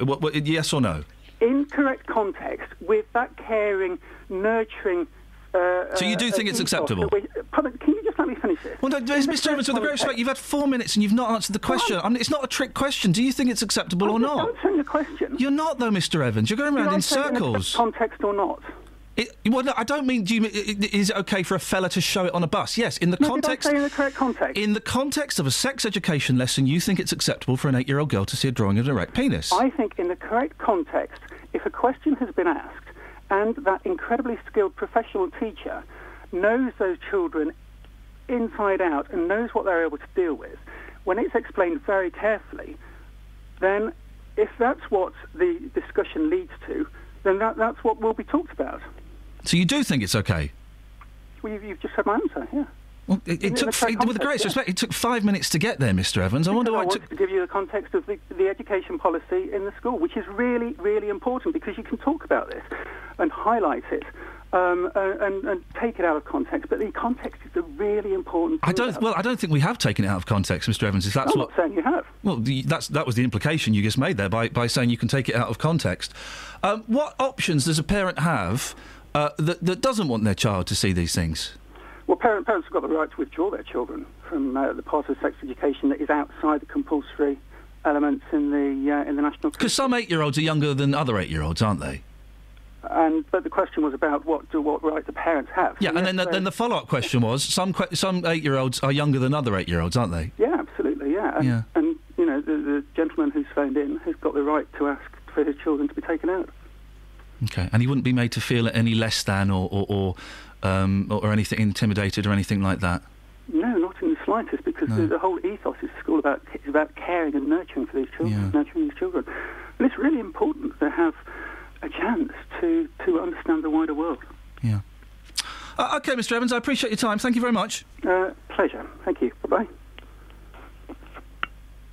I don't think he meant pleasure when he said pleasure. I don't think he meant pleasure. That was Jeremy Evans, the Chair of Governors at Wrenhold Lower School. Well, Nick, you've heard Mr. Evans there. What would you like to say? I don't think we're arranging to have a consultation with them with the school anyway. We're arranging to have a sit down and a chat about this. To me, excluding my child from the school, I feel that's affecting their social development. But then you can't expect, and I wish Mr. Evans would listen to this, I'm sure he won't, but you can't expect the whole school's sex education policy to change if all of the other parents are happy with it and you're not, can you? No, and I've already said that, Ian. I've said there's 29 other people and I don't want the school to cater for me, but it's a difficult position. If, for example, I arrange for my daughter to be excluded from that particular section of the lesson, the moment they're back out in the playground, she's going to find out about it anyway. So it's kind of a catch-22 for us with that. And wouldn't you rather she found out about it from a trained professional than another 8-year-old going, well, what happens is you do this and you do that, and then a baby comes out? Because, you know, we Nick, listen, we've all heard stories in the playground of what happens, and boy, oh boy, weren't most of them made up. No, that's right. And I know children will be anxious. There'll be a high level of anxiety and nervousness. And you're right, it's better that they hear it from a trained professional. But surely later on in their education, not at the age of 8 years old, before they're about to embark up to middle school, which is a turbulent enough time. I mean, at the end of the day, you know, with all that's going on in Britain at the moment, I'd rather they focus on elections rather than... thank you very much indeed. OK, I think we always nice to end on a punchline. OK, thank you very much, Nick Keeley. Your thoughts on that, please, because I'm confused. One thing I'm not confused about is I don't think Mr. Evans actually got pleasure from that interview. But I hope he stayed around to listen to the rest of it, because it wasn't an attack on the school. Au contraire, this is the conversation we had in the office yesterday. It's not an attack on the school. I don't know. And it's those decisions that parents... Is 8 years old too young to see something like that? I don't know. I'm thinking about my little girl. My eldest is 7. Yep. I'd rather... I would tell her about it. I don't know whether I'd show her a picture. I kind of tell her as much as she wants to know or needs to know at the time. But that's because you are a good mum. You know, with the greatest respect, a lot of parents aren't good parents in as much as they don't know. You know, they're as thick as anything. They give the wrong information. And at the same time, I agree with Jeremy Evans that, you know, in context, it's a subject that's being built up, and they're looking at the whole relationship thing. You know, I do. My heart says I trust a teacher to be able to handle it properly. Yep. 08459 455 555. It's BBC Three County Radio. It's 7:20. Close, but no cigar. It's Wednesday, the 29th of April. I'm Iain Lee. These are your headlines on BBC Three Counties Radio. A woman in her 20s has been arrested on suspicion of murdering a 19-month-old girl in Bedfordshire earlier this month. A father has questioned the way sex education is being taught to pupils at a primary school near Bedford, and another £5 million of aid has been announced by the British government for the relief effort in Nepal. BBC Three Counties Radio.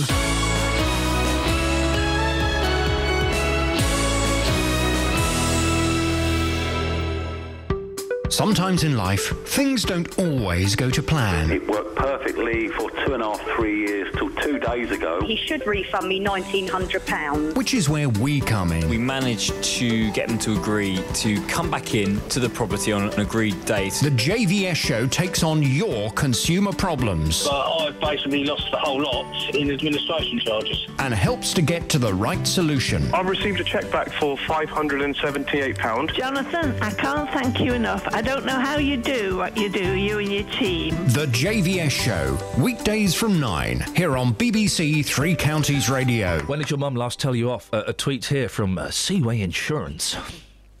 My mum told me off again last Friday for not phoning enough. She's 85. Good! Mums can always tell you off. Nobody can make you feel worse than your mum giving you a right royal rollicking. 08459 455 555. By the way, guys, if you're a fan of David Beckham's hair, page 26 and 27 of The Sun, they think it's all comb over. It is now, as David Beckham turns 40 this weekend. And so what they've done, 40 haircuts for 40 years, they've got pictures of 40 David Beckham haircuts.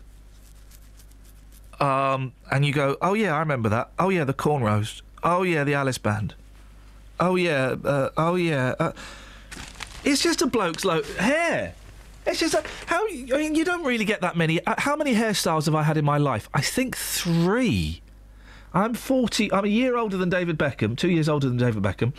He's had 40 different hairstyles at least. I've had 3, and they're all quite similar. You know.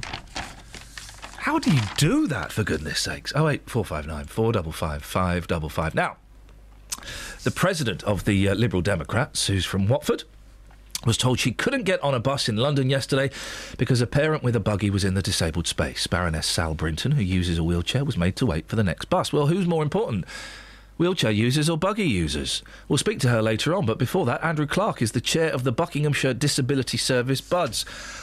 Morning, Andrew. Good morning, Ian. Who's more important, wheelchair users or buggy users? Well, difficult one, that. Isn't it? It isn't a matter of importance, it's a matter of reasonable safety. The wheelchair space on buses is provided so the wheelchairs can be safe while they're travelling. It's specifically designed for the needs of the wheelchair user. It's also a convenient place to stack a buggy or for a buggy to stand when there isn't a wheelchair user. So actually, in the case of a bus space, it's designed for a wheelchair user to keep them safe, so there is no question that it should be that the wheelchair user has priority. If you've got all the shopping, though, Andrew, I don't know how many kids this guy had. He may have had 2 kids, and it's a busy bus, and it's been a long day. It's not always easy to do, is it? Well, you know, disabled people have kids, they have shopping, they have all the things that everyone else have. I know, it's disgraceful. Isn't it outrageous? It's like being a normal person sometimes, isn't it? Yeah. Yeah, you know, life is hard. Get used to it. As far as that argument is concerned. I can't imagine. I haven't used a buggy for a few years now, but I can't imagine being that kind of person that would say, "Nah, sorry, love. Nah, I got the kid. I'm not moving. I'm not moving." One would think that most people, and we're putting this out there to see what people say. Most people would make the effort. Most people do. Most people do. They might not like it very much, and you do get a lot of quiet grousing about the fact that disabled people have all these privileges that enable them to live a normal life. But there are, I would say, in our experience, maybe a fifth of people will either refuse or complain or kick up a fuss if they're asked to do something like that. I wonder why nobody else on the bus said anything. Again, we'll put this to the Baroness when she comes on, but why no one else on the bus spoke up? Well, I mean, there are a lot of cases. You know, we get them every single day where this sort of things happens on trains. You get it in blue badge parking bays. You get it on buses. You know, you have cases where buses deliberately drive past wheelchair users at bus stops because they don't want to stop and have all the hassle of getting I've seen somebody that. on. You know, we live in a culture, unfortunately, where, you know, a minority of people, but nevertheless a significant minority, just really don't care. So is there a law, Andrew, or is it down primarily to the bus companies? Well, you know, this is a really good example of how supine the law is in the United Kingdom for disabled people. What the law says is that bus operators have to make reasonable adjustments for the needs of disabled people. But there was a case quite recently in the Court of Appeal looking at an exactly similar case where the Court of Appeal said that as the law stands at the moment, bus operators are not under a legal obligation to require people to get out of the reserved space. And that, by analogy, applies to trains and indeed to everybody else. Now, that's being appealed to the Supreme Court, and the Supreme Court may disagree with the Court of Appeal. But just the fact that in 2015, you can have a case where a disabled person is deprived access to a bus, which is a fairly basic right in today's society, just shows that the law supposedly guaranteeing equality really doesn't do what it should. But just to clarify, in a case like this, neither where the buggy refuses to move, neither the bus company nor the buggy owner, they've not broken the law. The law may be flawed, but they've not broken the law. Absolutely not. According to the Court of Appeal, they haven't broken the law. And nor has the bus company, which is obviously the person responsible in all of this. Andrew, I really appreciate your thoughts on this. Thanks very much. Not at all. Thank you very much. Andrew Clark, Chair of the Buckinghamshire Disability Service Buds. Question to you. And it sounds like a flippant one, but it's not. I think it's valid and it stands. Who's more important, a wheelchair user or a buggy user? And it is, listen, it's difficult. If you've got 2 kids and a buggy and one's been a little so-and-so and you've got a load of shopping and... and the bus is full. That's what makes these things worse, isn't it? The bus is full. There's nowhere to move. You got to get the kids out. It's a double buggy. You got to get the kids out, and then you've got to fold it all up, and you've got to put the shopping somewhere, and people are tutting. Would you do that for the wheelchair? Or would you say, look, could you not just wait until the next one? 08459 455 555. Travel news for beds, cards and bugs. BBC Three Counties Radio. On the M1 southbound, it's slow from junction 10 for the Luton Airport Spur Road to 9 for Redbourne. Also looking at the M25 anti-clockwise, and it's busy between junction 21 for the M1 and 19 for Watford. On the North Orbital Road at Bricket Wood, the M25 junction 21A roundabout is busy. And on the speed sensors looking at Harpenden, it's busy on the High Street in both directions from the train station, and especially coming into Harpenden, it's busy all the way from Tufnells Way. On the A41 southbound, it's slow from 2 Waters Road at Hemel Hempstead towards the M25, 5. And on the train departure boards, the 7:40 service from Luton to Sevenoaks is delayed. Samantha Bruff, BBC Three Counties Radio. Across beds, hearts and bugs. This is BBC Three Counties Radio.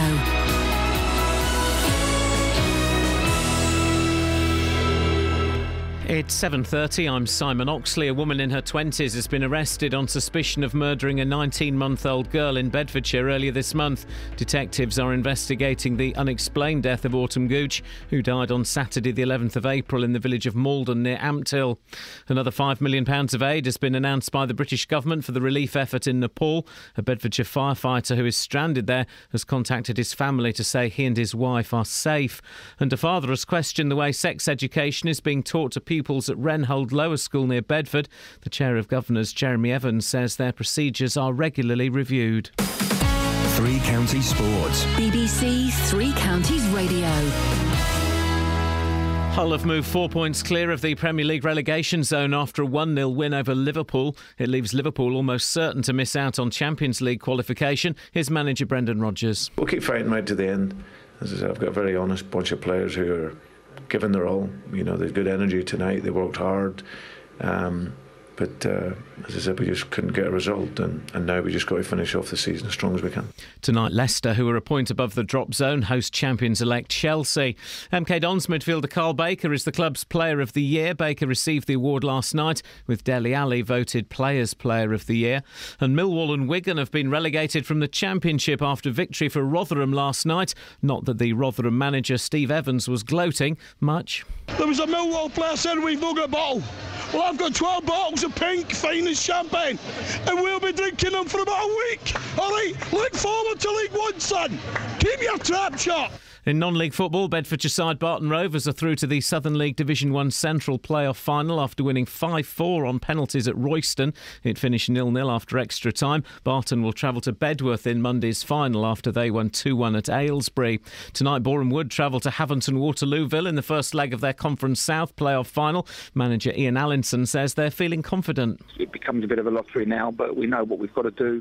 The strange thing is we've played with Haventon and Waterlooville twice this year already, and we've lost both occasions 2-1. So hopefully we can turn that sort of form around, but we're going to it full of confidence. We've had a good run in over the past 6 to 8 weeks. And Ronnie O'Sullivan trails Stuart Bingham 5-3 in their World Snooker quarter-final. Elsewhere, Judd Trump leads China's Ding Junhui by 12 frames to 4. BBC Three Counties News and Sports. The next full bulletin is at 8. Trump? We? What kind of names are these? Made up by 5-year-olds, Simon.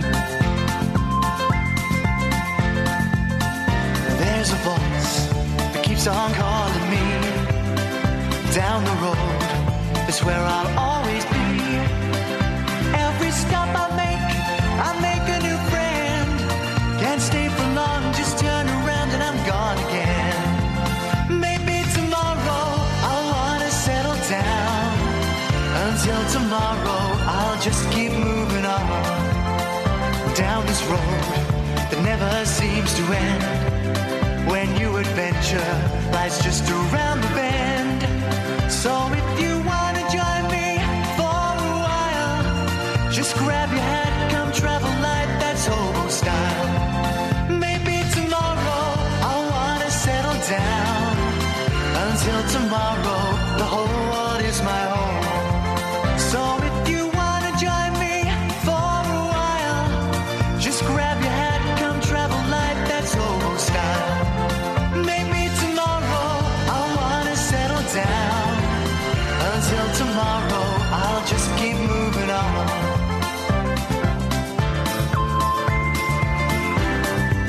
Touches.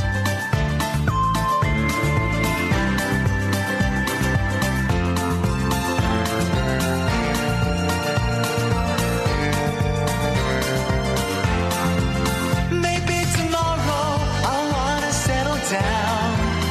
Until tomorrow, I'll just keep moving on.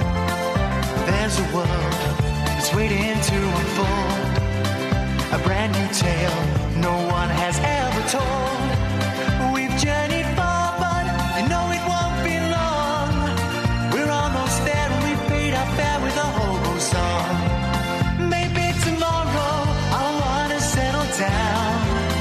Until tomorrow, I'll just keep moving on. So if you wanna join me for a while, just grab your hat, come travel light, that's old style. Maybe tomorrow I'll find what I call home. Until tomorrow, you know I'm free to roll. Boss, I tell you what, the streets this morning, I'm still recovering. A tense place to be. What's going on, fella?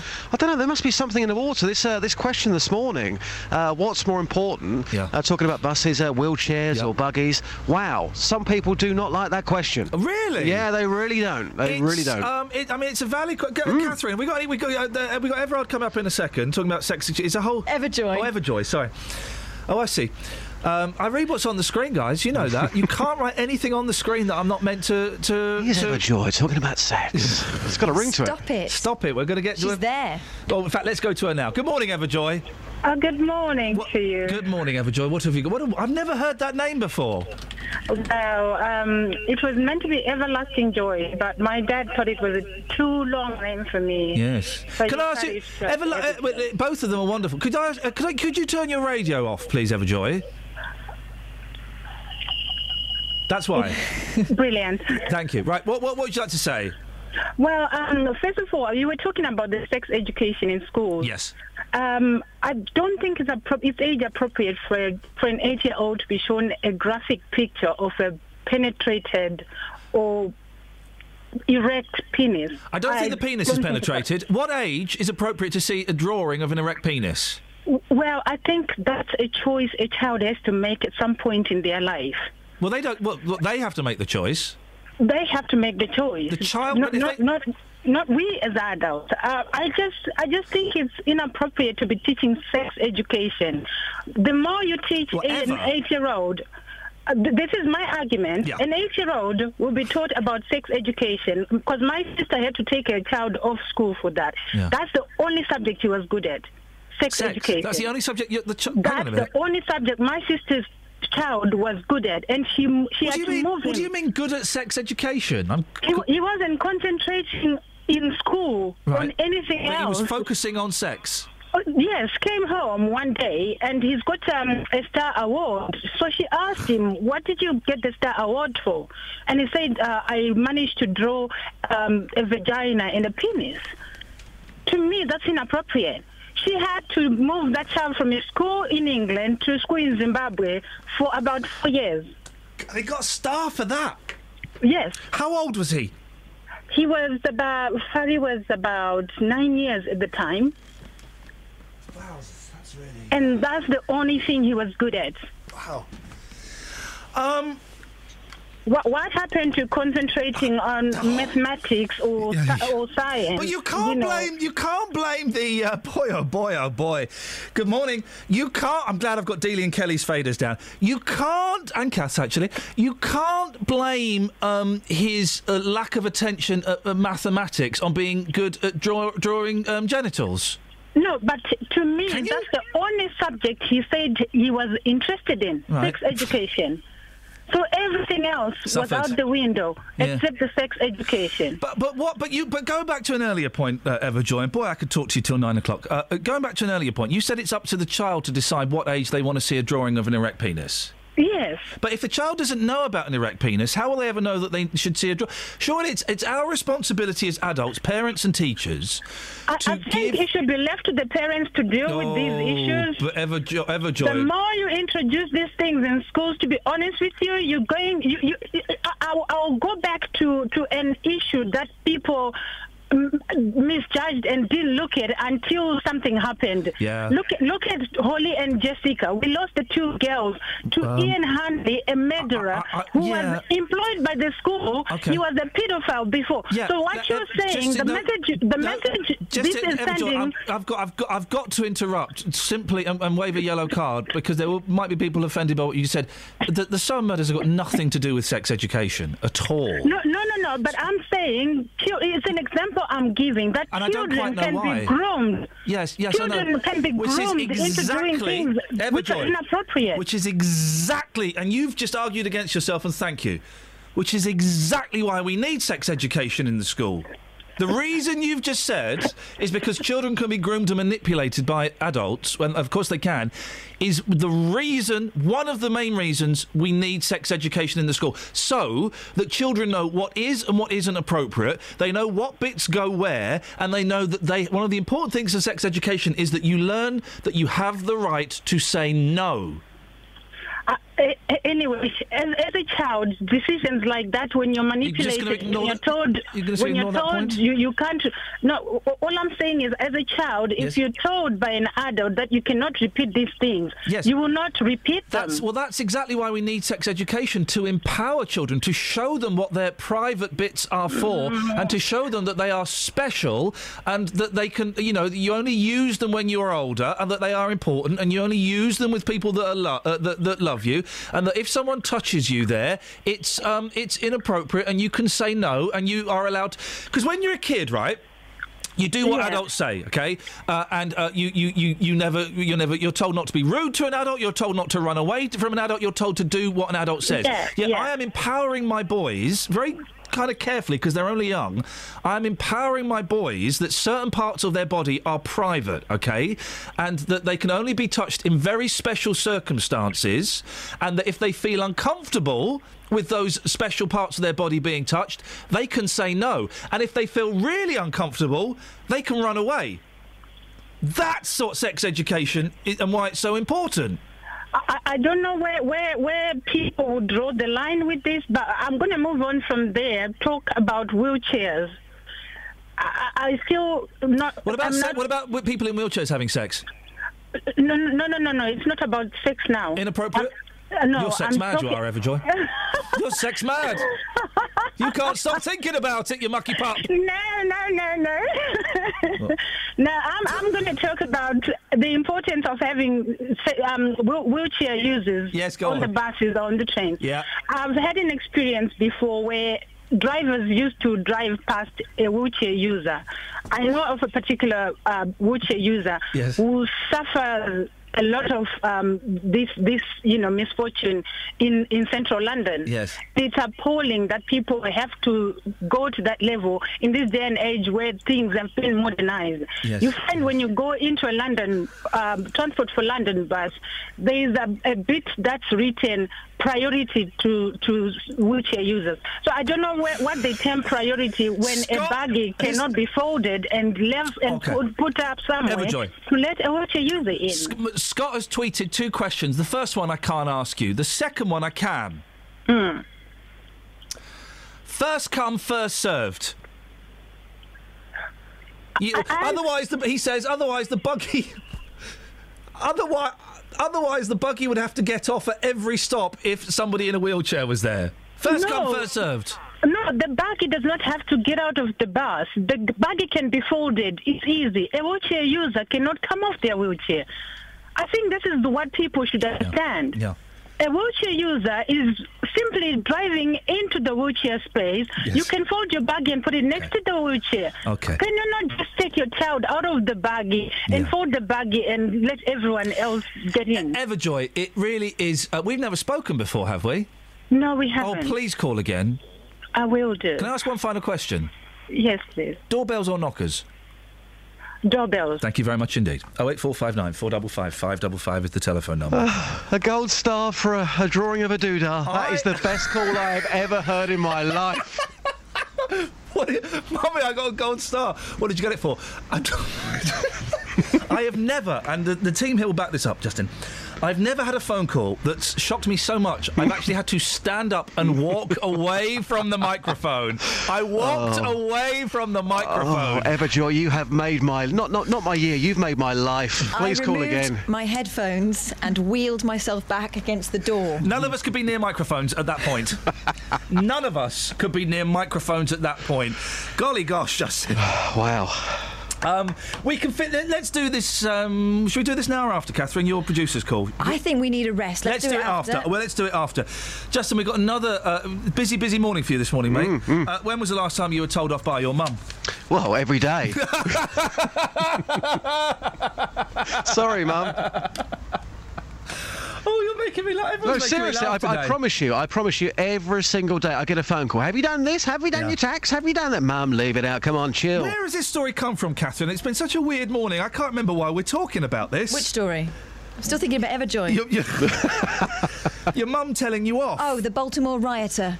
Got rumbled by his mum. She saw him on the telly, marched down there to where it was taking place, grabbed hold of him. He was wearing a balaclava, looks like the tough guy, and there's a brilliant shot that's gone viral of her grabbing hold of his ear through the balaclava and giving him a wallop.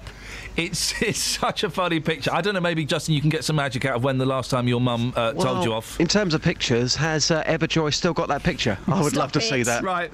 Justin, stay there. Come back to you after this. Travel news for beds, cards and bugs. BBC Three Counties Radio. On the M1, it's busy southbound from junction 10 for Luton Airport to 9 for Redbourne. It's also looking slow on the A1M southbound from St Albans towards the M25. And on the M25 anti-clockwise, it's heavy from junction 17 for Maple Cross to 15 for the M4. In Bedford on the High Street, that's looking a little busy now from Mill Street towards St Peter's Street. And on the A6 in Clock Hill, that's looking slow on all the approaches to the A507 at the roundabout. Samantha Bruff, BBC Three Counties Radio. Oh, Sammy, thank you so much. I mean, really, Everjoy, where have you been all my life? I've been doing phone-in radio for years, Everjoy. How have you only just called me up? Oh, dear. Doorbell. There we go, yes. Right, and focus. It's 7:45. It's Wednesday, the 29th of April. I'm Iain Lee. These are your headlines on BBC Three Counties Radio. A woman in her 20s has been arrested on suspicion of murdering a 19-month-old girl in Bedfordshire earlier this month. Her father has questioned the way sex education is being taught to pupils at a primary school near Bedford.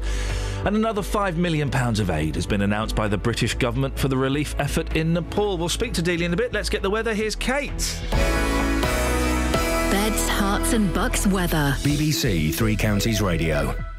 Good morning. It's a less chilly start to the day. We've got more cloud, so it's feeling a little milder. However, the fun stops there really as the rain is on its way. We've already seen one or two quite heavy, sharp showers working their way through parts of Buckinghamshire. In fact, everywhere. May have just got a little one this morning, but that's preempting the main band of rain. Some heavier stuff on the way as we head through the rest of the morning and into lunchtime. Now, after which it should start to clear. We'll get some brighter spells this afternoon, even some sunshine. One or two perhaps sharp showers to follow, but we will get some drier weather. The maximum temperature by the end of the afternoon getting up to 13 Celsius. Overnight tonight, dry in the most part, still one or two showers, but the clear spells mean the temperature is going to drop down again. Another chilly night, 2 or 3 Celsius in the countryside, so it's possible we could get a little bit of frost on the ground tomorrow morning. A brighter day for Thursday, some sunshine, 1 or 2 showers, they're quite heavy and slow moving, perhaps a rumble of thunder in those, and a maximum temperature of 13 Celsius. And that's your forecast. Every year, BBC Music supports thousands of new musicians. BBC's like the station, and that's what you kind of need to get your music on. From the Young Brass Award to BBC Introducing. It was an opportunity to get my songs on the radio. It is Mr. Jake Bond! They gave me that opportunity, and without that, you know, there wouldn't be much. And from BBC Sound Off to the Young Musician of the Year. Nicola Benedetti. There's no question about the help that BBC Young Musician of the Year gave me. I'm grateful for it every day. BBC Music gives new musical talent the platform they deserve. It's an amazing feeling to be recognised, you know. Find out more about all of our schemes at bbc.co.uk/music. Call 08459 455 555. Oh, man. BBC Three Counties Radio. Everjoy's nephew was only good at sex education. He got a gold star for an excellent drawing of a lady's parts and a man's parts. His mum, instead of praising him and sticking it on the fridge, as most parents would do, she took him to Zimbabwe for 4 years. I was wondering, Catherine, I've drawn 2 there. Would they get me a gold star? You're off to Zimbabwe. Oh, yeah. Well, I think that there are 2 ways of reading that. Either he was a mucky pup and quite rightly whipped out of school and sent off somewhere where they wouldn't teach him that kind of filth. Yeah. Or he was really good at art and his dream was quashed. Just, I'll send you the pictures that I've drawn of the 2. Thank you. See, there's a really famous painting of a lady's part that was deemed. It's called The Origin of Man, and it was deemed to be a turning point in French artistic history. Now, listen, if his mum had seen that, she might have sent him off to Zimbabwe. We would never have had any more. Now you're making it all. You're mucky and not taking it. This is a serious discussion. Any texts on this, Boyley, before we go to in my man? You know when I pulled my headphones off and kicked back against the desk? Yes. I turned the texts off, so go to Justin. All right then, Justin. Somebody has just asked me on the street, Everjoy, was she real? I can assure you she was very real. Man alive, we were all surprised by it. Listen, there's a story that was on Twitter, and we're going to speak to a baroness. I don't think I've ever spoken to a baroness before. Baroness Sal Brinton. She uses a wheelchair. She was in London. She's from Watford. She was in London and was told, you can't get on the bus. There's a buggy there. And we're asking the question, what's more important, wheelchairs or buggies? And it sounds like it's kind of an aggressive question. It's not. In the context of this story... Yeah, absolutely, it's perfectly valid, and it's not meant to be flippant at all. No. I mean, obviously, this morning, a lot of people thought, why are you asking that? Well, I've just explained the story again. Yeah. But some people did get very offended. Coming up here, things do get very tense with one individual. So I took that question to the streets. What's more important, a wheelchair or a buggy? Here's what people had to say. Wheelchairs or buggies? Well, I'd say wheelchairs. OK, why? Yeah, because there's a lot of people in this town that are actually disabled and everything else. And to me, they're more important when you get onto a bus and things like that. You know, that they have access to buses. Wheelchairs, actually. Tell us why. Well, people with buggies can walk. What's more important, sir? Disabled. Well, disabled ones. Tell me why. Because it's disabled, isn't it? Hold on, you've got to be disabled, aren't you? I'm not disabled, no. No, but I'm just saying. I haven't got a buggy either. No, you might have arthritis or rheumatoid arthritis or something, yeah? But you're still walking, talking and everything else. But what I'm saying is, it's a leg there. And all of a sudden you could... I don't really get your point. So why is a wheelchair more important? You can take the baby out on the thing and still fold it, can't you? But your buggy or whatever, the disabled one, you can't, can you? So anybody... For the question, aren't you? Hang on. So anybody who goes to get on a bus, who's in a wheelchair, and they say, sorry, you can't come on... Sticking up for the buses or not? I'm not sticking up for anybody. I'm simply asking the question, what's more important, a wheelchair user or a buggy? Why? I'm asking why. A baby, you can pick it up. OK. It's getting a bit tense, guys. We'll leave it there. Thank you very much. God bless you. My opinion. OK, let's get the chairman perspective on this as well. Sir, what do you think's more important, a wheelchair or a buggy? I think the wheelchair, because the person is handicapped, so for the handicapped it's more difficult to go on the bus. Thank you very much. Oh, mate. There you go. Things got very tense out there. The thing is, as well, because normally when it's kind of tense, you still make a few jokes. You shut up there.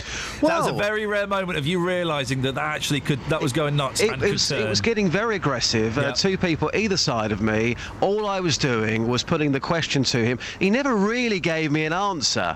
And I think if somebody asked me that question, to be fair, on the streets, I don't know how I would answer that question. So I can understand that to a certain degree. I enjoyed that, Justin. Thank you. Thank you. You've been on top form recently. What do you want to take to the streets? Mums telling you off? Mums or maybe drawings? Gold stars?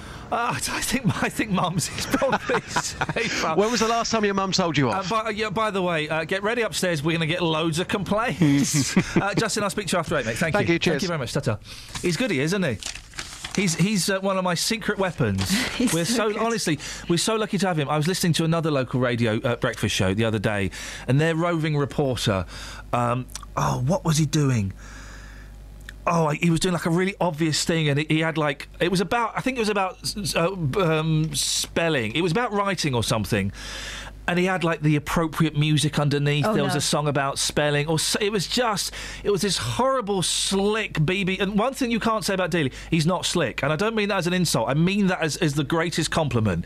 He doesn't come in and he doesn't go out and do voxes about money. And then, put Money by Pink Floyd underneath it or stuff like that. Oh, saying that, though, what tune could we have used for wheelchairs or buggies? Wheels on Fire. There we go. You see, ladies and gentlemen, always thinking. Now, a Hertfordshire homeless charity is asking people to provide homes for teenagers who've got nowhere else to go. Hert's Young Homeless want to hear from hosts in Watford who can provide accommodation for 21 nights. We can speak to Kylie Henderson from the scheme. Morning, Kylie. Good morning. So what's this called and where's it come from? Basically, it's called Crash Pad. It started in 2003.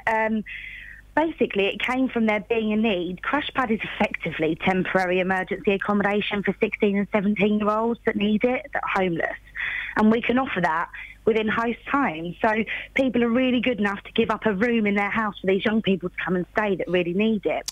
And it started in 2003, and it's just kind of progressed from there, really. And why? I'm going to play devil's advocate in a minute. Okay, so be prepared. It's devil's advocate. I don't necessarily think this. I'm just kind of saying what some of my listeners might say. Yeah, of course. Because a lot of them are a horrible bunch. But why are these 16 and 17-year-olds homeless? A lot of it actually is family breakdown. So it might be caused by things like mental health issues, substance misuse issues, and that can be from parental as well as the young people. But most of the time it's family breakdown in relationships. And what we do whilst they're in Crash Pad is we look at their options. But ideally Crash Pad is more for like a conflict. So they can take time out of the family home, and hopefully we aim to return them back home again after. Okay, so maybe as long as it's safe enough. Maybe they've had a massive fight, either physical or verbal, with mum or dad or a brother or something like that, and it kind of just gives them a little bit of a time out. Yeah, basically, that's kind of what it's set up for, really. Devil's advocate, and I know I'm doing this because I know you can take it. You're an intelligent, bright woman. Why would I want some little scrow in my house? He's probably on drugs. He's probably a thief. Why would I want a 16-year-old druggie with mental health issues in my house? That can't be safe. Well, first of all, actually, we do vet them a lot. We do a lot of checks on these young people. So be assured that if you had one in your home, we would make sure that we'd done a lot of checks and that they were suitable to go in your home. We would never, ever place a young person in a host home that we felt was a risk to the host or to the young person, either way, because it can go both ways. And also, these young people, a lot of our hosts want to give back, so that's what the aim is. They want to know that they're helping someone that's a lot less fortunate, that's in a really sticky situation, and a lot of our hosts get back from that. They take away from the experience too, not just the young people. Well, I was going to ask, who are the kind of people that are offering to host? Is it couples? Is it elderly people? Is it people? Who's doing it? You'd be surprised, actually. We have a real mix. We always joke in Crash Pad because there's no set person, shall we say, that likes to host. We have a real mix. We have single ladies on their own that are a little bit older. We have couples. We've had people with children before. There's a real mix of people. There doesn't seem to be a set type of person that wants to do this, which is lovely because it means that we can actually, when we have enough hosts and things, we can actually look at matching the young people to the host and hopefully set them up so they have a good placement and we can enable them to return back home in a better way. How many young people need this Crash Pad? Well, I mean, just for the last quarter alone, 17% of our referrals came from the Watford and Three Rivers area. I mean, it's quite a high number, especially from Watford and Three Rivers tends to be one of our higher areas that we've got a need for with hosts, and unfortunately we have no hosts in Watford and Three Rivers at the moment, which is really, really sad. We're having to use our hostel bed space because we have got 5 hostel bed spaces across the county for young people that are a little bit higher risk that we can't place with hosts that aren't suitable, so we can still help them, and we're having to use that at the moment where we can. If anyone's listening in Watford, we'll give out the details so they can get in touch in a second, to tell them why this would be good for them to be a host family, what they would get out of it. I mean, what we fundamentally with Crash Pad, you get to give something back. You get to have a nice experience with a young person. A lot of people say they like the company, they like having a young person that keeps them young, in their home and things like that. But, I mean, we do offer a 24-hour support service. You get loads of training. We give you all the help that you need. You're never alone. Crash Pad's always at the end of the phone. We're always there with you, so you're not effectively on your own in your home with this young person. And it's just a good thing to do. Our hosts love it. How do people get in touch if they're kind of thinking, I fancy a bit of a chat about this? What do they do? So they can always give us a direct call on 01707 251 403, and they can speak to me or the other 2 members of the Crash Pad team. We're only a little team. We sit in the corner of an office, or they can visit hyh.org.uk. Say that again. Or they can visit www.hyh.org.uk. Okay. Or they can email us on crashpad@hyh.org.uk. All right. Well, listen, I wish you the very best of luck. Let us know how it goes. Brilliant. Okay? Will do. Thank you for your help. Thank you, Kylie. Bye-bye. Travel news for beds, cards and bugs. BBC Three Counties Radio. It's busy on the A1M southbound through junction 7 for Stevenage. On the M1 southbound, it's busy between junction 10 for the Luton Airport and 9 for Redbourne. And on the M25, it's slow between junction 19 for Watford, anti-clockwise to junction 12 for the M3. It's queuing all the way towards the M40 as well. In Chisel Green on the North Orbital Road, that's slow at the Shell roundabout on Watford Road. And in High Wycombe on the A404, it's looking really busy on all the approaches to the High Wycombe Handley Cross roundabout at the M40. Samantha Breath, BBC Three Counties Radio. Thank you, Sammy. We're all just recovering slightly, or trying to, from Everjoy's call this morning. Boy, we said things that I'm still not sure you're allowed to say on the radio. Yeah, we will put it in the podcast this week, don't worry. And I'll tell you what, I'll also, after the show, I'll tweet the Listen Again link as well, and we'll put that out, because it's definitely worth having a listen. Hey, who's more important, people in wheelchairs or buggy users? And when was the last time your mum told you off? Local and vocal across Beds, Herts and Bucks. This is BBC Three Counties Radio.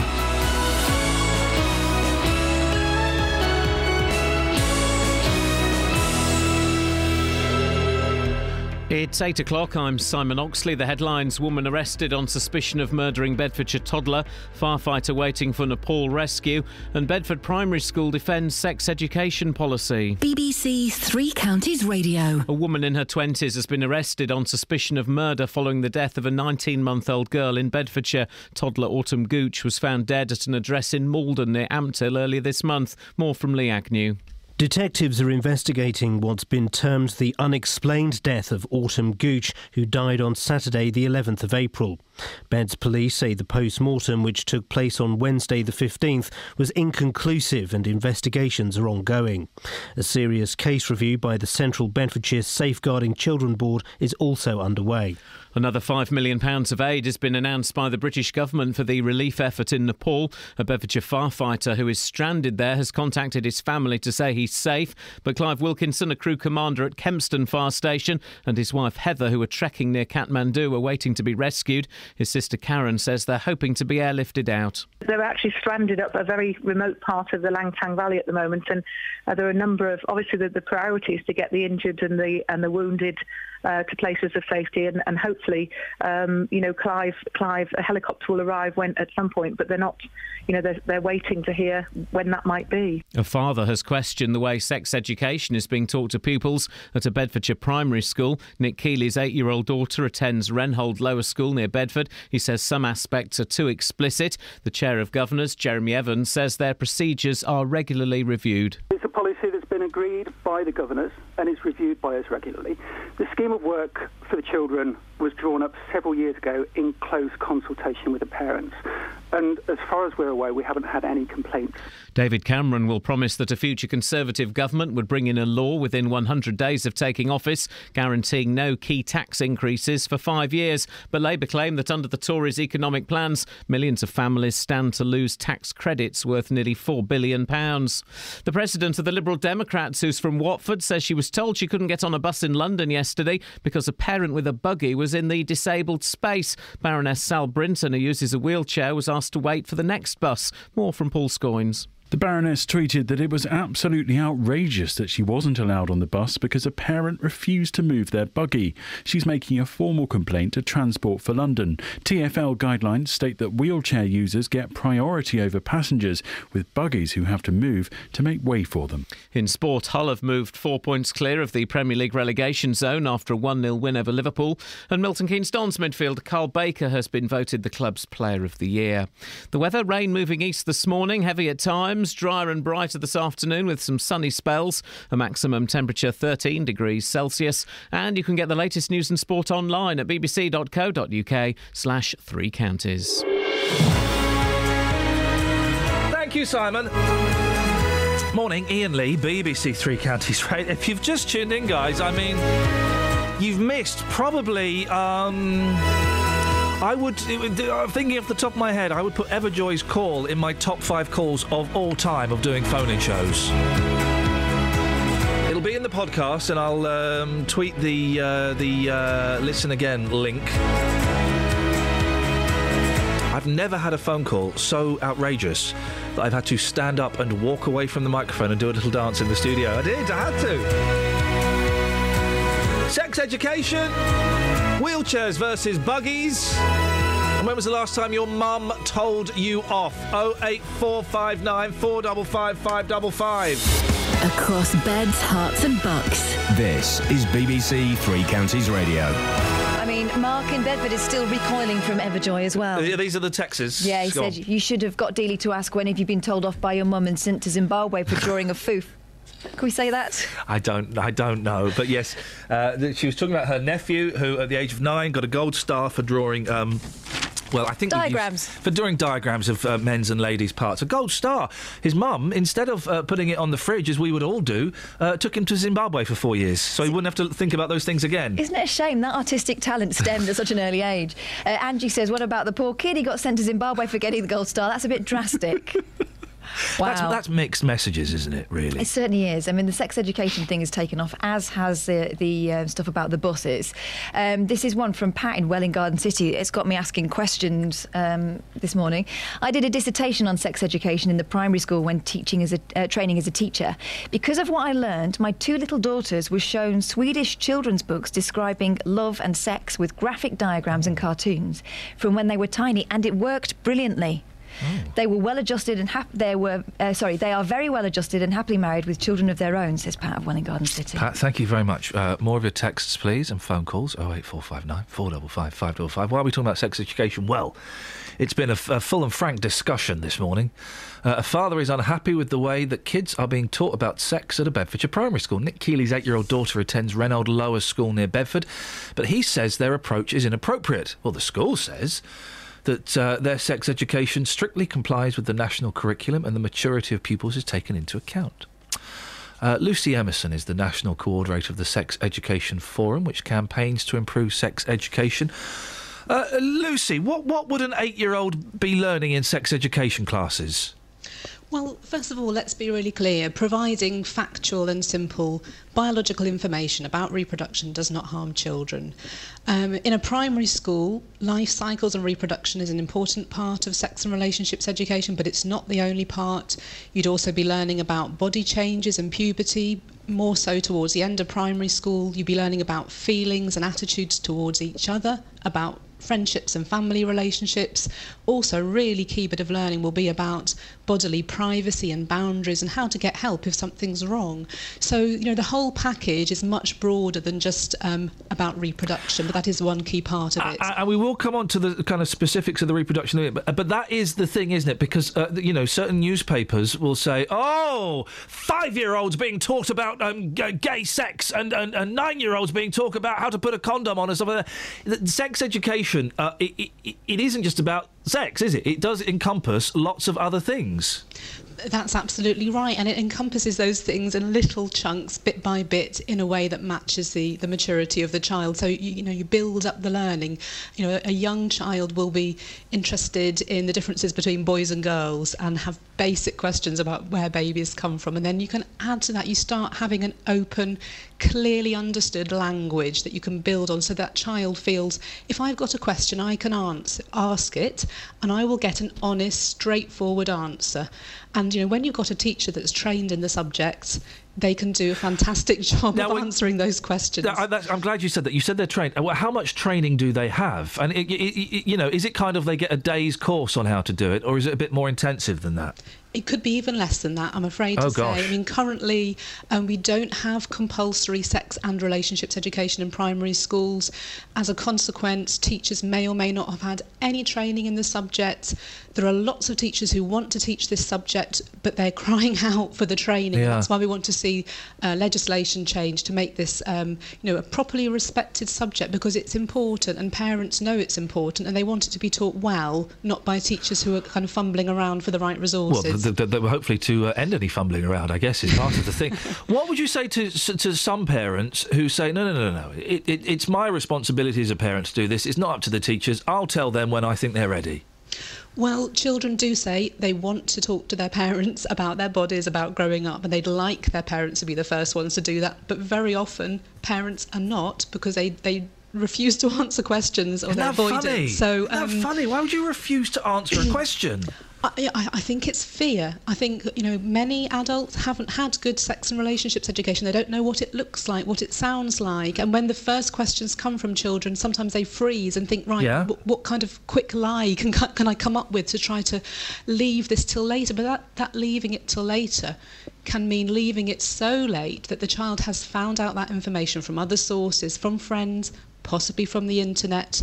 And school is there for an important reason, to make sure all children get some basic information, that they're kind of set with facts that are going to help support their health. If the question, I've got boys 5 and 3, and they ask me all kinds of stuff, and I still freeze. They sometimes ask a question, and I freeze, and I think, right, flipping it. And there's nothing wrong with that.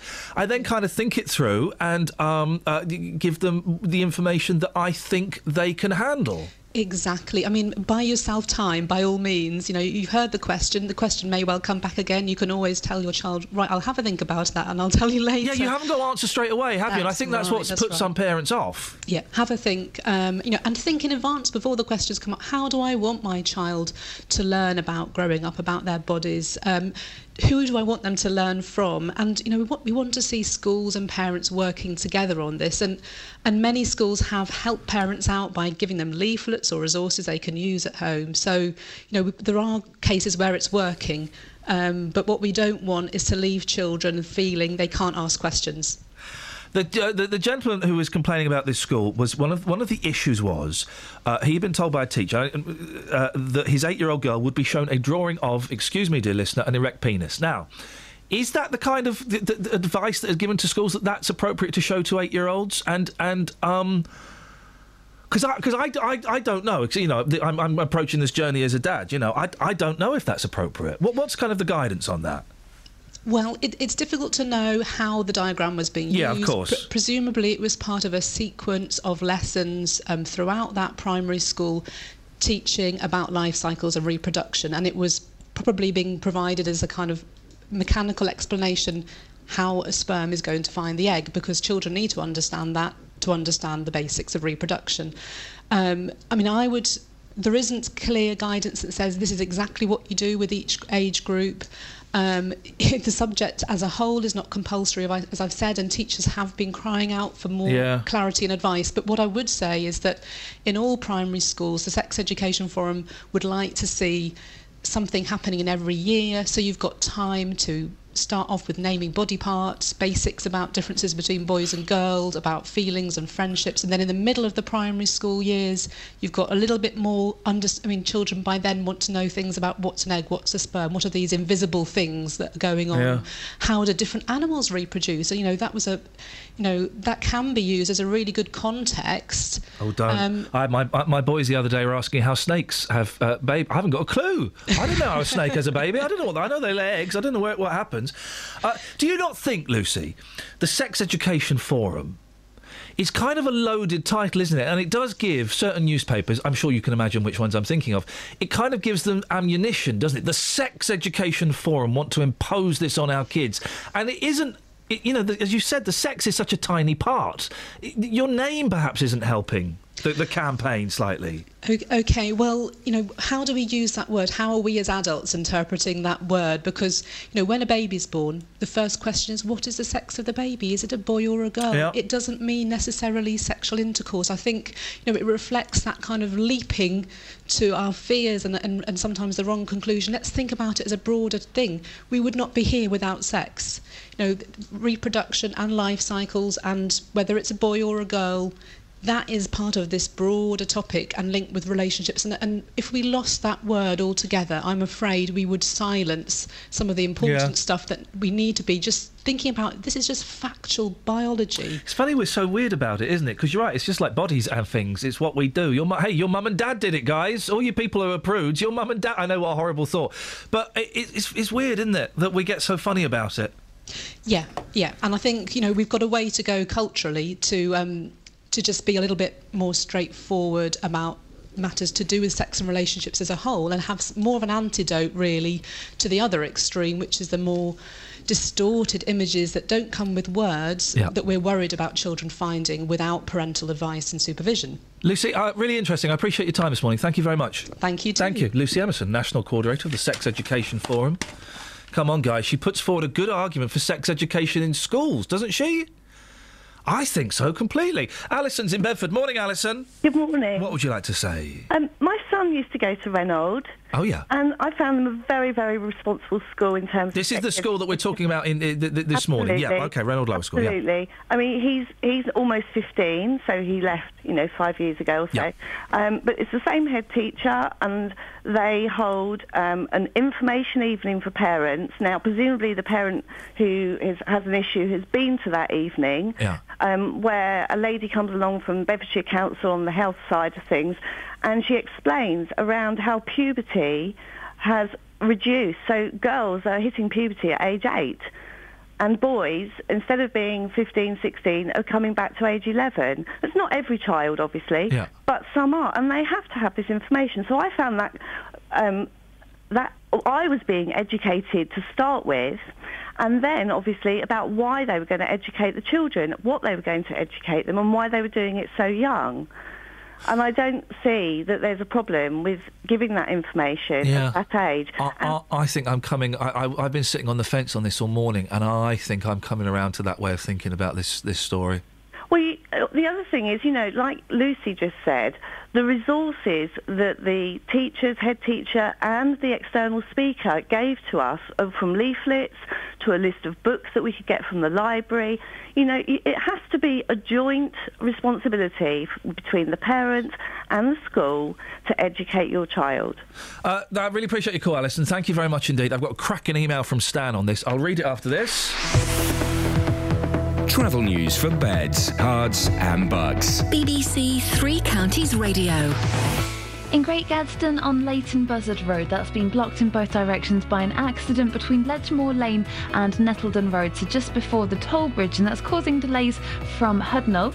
In Cheshunt on the Great Cambridge Road, that's looking slow southbound from Church Lane towards the M25 at junction 25 for Enfield, and on the M25 there's a lane closed because of a breakdown between junction 26 for Waltham Abbey and 25 for Enfield. That's beginning to cause some queues. Also, there are queues building up between junction 18 for Chorleywood and 16 for the M40 anti-clockwise, and on the M1 southbound it's very slow from junction 10 for Luton Airport to 9 for Redbourne. No reports of any delays on the trains at the moment. Samantha Bruff, BBC Three Counties Radio. Thank you, Sammy. 8:16. It is Wednesday, the 29th of April. I'm Iain Lee. These are your headlines on BBC Three Counties Radio. A woman in her 20s has been arrested on suspicion of murdering a 19-month-old girl in Bedfordshire earlier this month. A father has questioned the way that sex education is being taught to pupils at a primary school near Bedford. And another £5 million of aid has been announced by the British government for the relief effort in Nepal. BBC Three Counties Radio.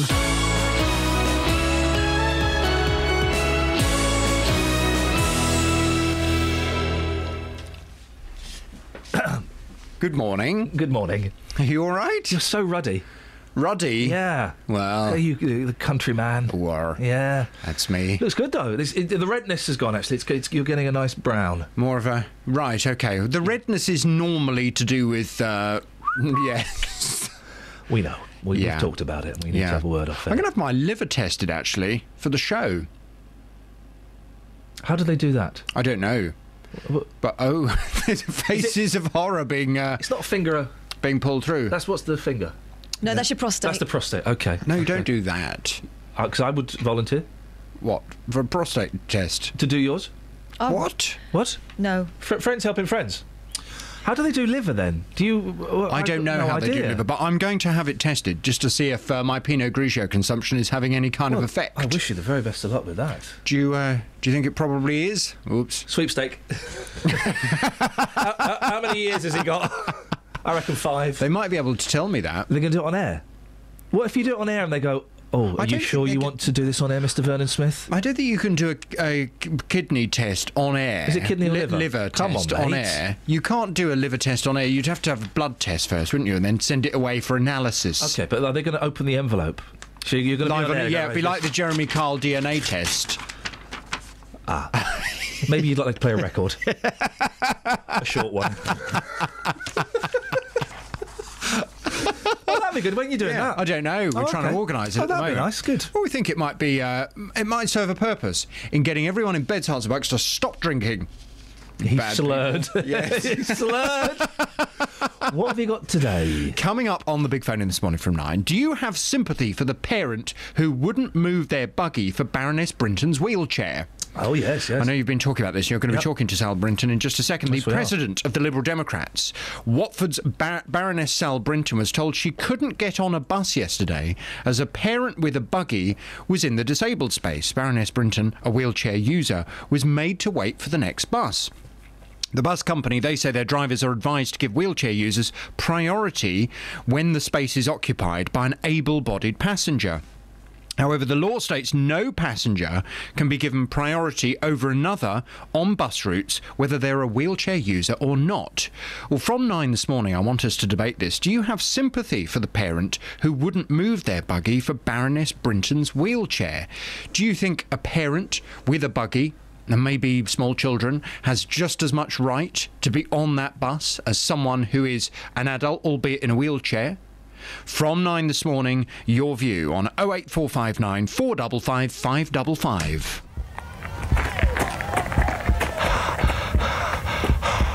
8,600 packs of energy gels, 35,000 bottles of water, 2,400 runners. One place to hear it all. 3, 2, 1, and they're off. They're off. The sun's shining. It's a perfect place to run a marathon. So I think this is the winner of the Milton Keynes Marathon, making his way across the finish line now. Hello, you're live on BBC Three Counties Radio. You've won the ladies' Milton Keynes Marathon. How do you feel? The Milton Keynes Marathon, Monday on BBC Three Counties Radio. Well, the reason we're talking about the story that Jonathan was just talking about is yesterday Baroness Sal Brinton was waiting to get a bus in London. A bus pulled up. Was about to get on, but there was a buggy in the wheelchair place. In the there's a little kind of slot where you can fit in maybe a couple of buggies or I think one wheelchair. Depends on the size of the bus.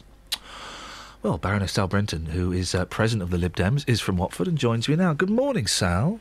Morning, Ian. Have I got that right? Do you want to fill in any blanks I may have had there? Well, I think that the first thing to say is that obviously when the bus is full, it's very difficult for people to move around, and I completely understand that. But this bus was virtually empty, and the father with the buggy turned his back on me and wouldn't respond when the driver asked him to move. The conductor, because this happened to be one of the buses that had a conductor as well as the driver, came down and said, sorry, he can't move, even though it was obvious he could. And after a discussion, they, without taking time to explain what happened with that, they then moved off. Now, I then got the next bus, and just by contrast, about the same number of people on the bus got on that without any trouble. Buggy got on at the next stop. The mother with the buggy, myself and another passenger jiggled around a bit, and both of us travelled absolutely fine together. This was about an attitude of not bothering to try and sort the issue out, and that's why I was so cross. So let me just try and picture this, because you didn't get on the bus. You were the they wouldn't let me on it. The side door opens, does it? And then you're kind of facing the That's right. The space. The London buses have a door in the middle, and a ramp comes out, so you can go straight up, straight into the buggy space, the wheelchair space. And the bus wasn't. Sorry, Sal. Yeah, and there's a big blue sign that says, wheelchairs have priorities. If you have a buggy, please fold it up and make space for the wheelchair. But as you said earlier, it is an advisory notice only. Yeah. The father with the buggy absolutely refused to move at all. I can understand not wanting to lift a child out of a buggy and fold it. It can be difficult.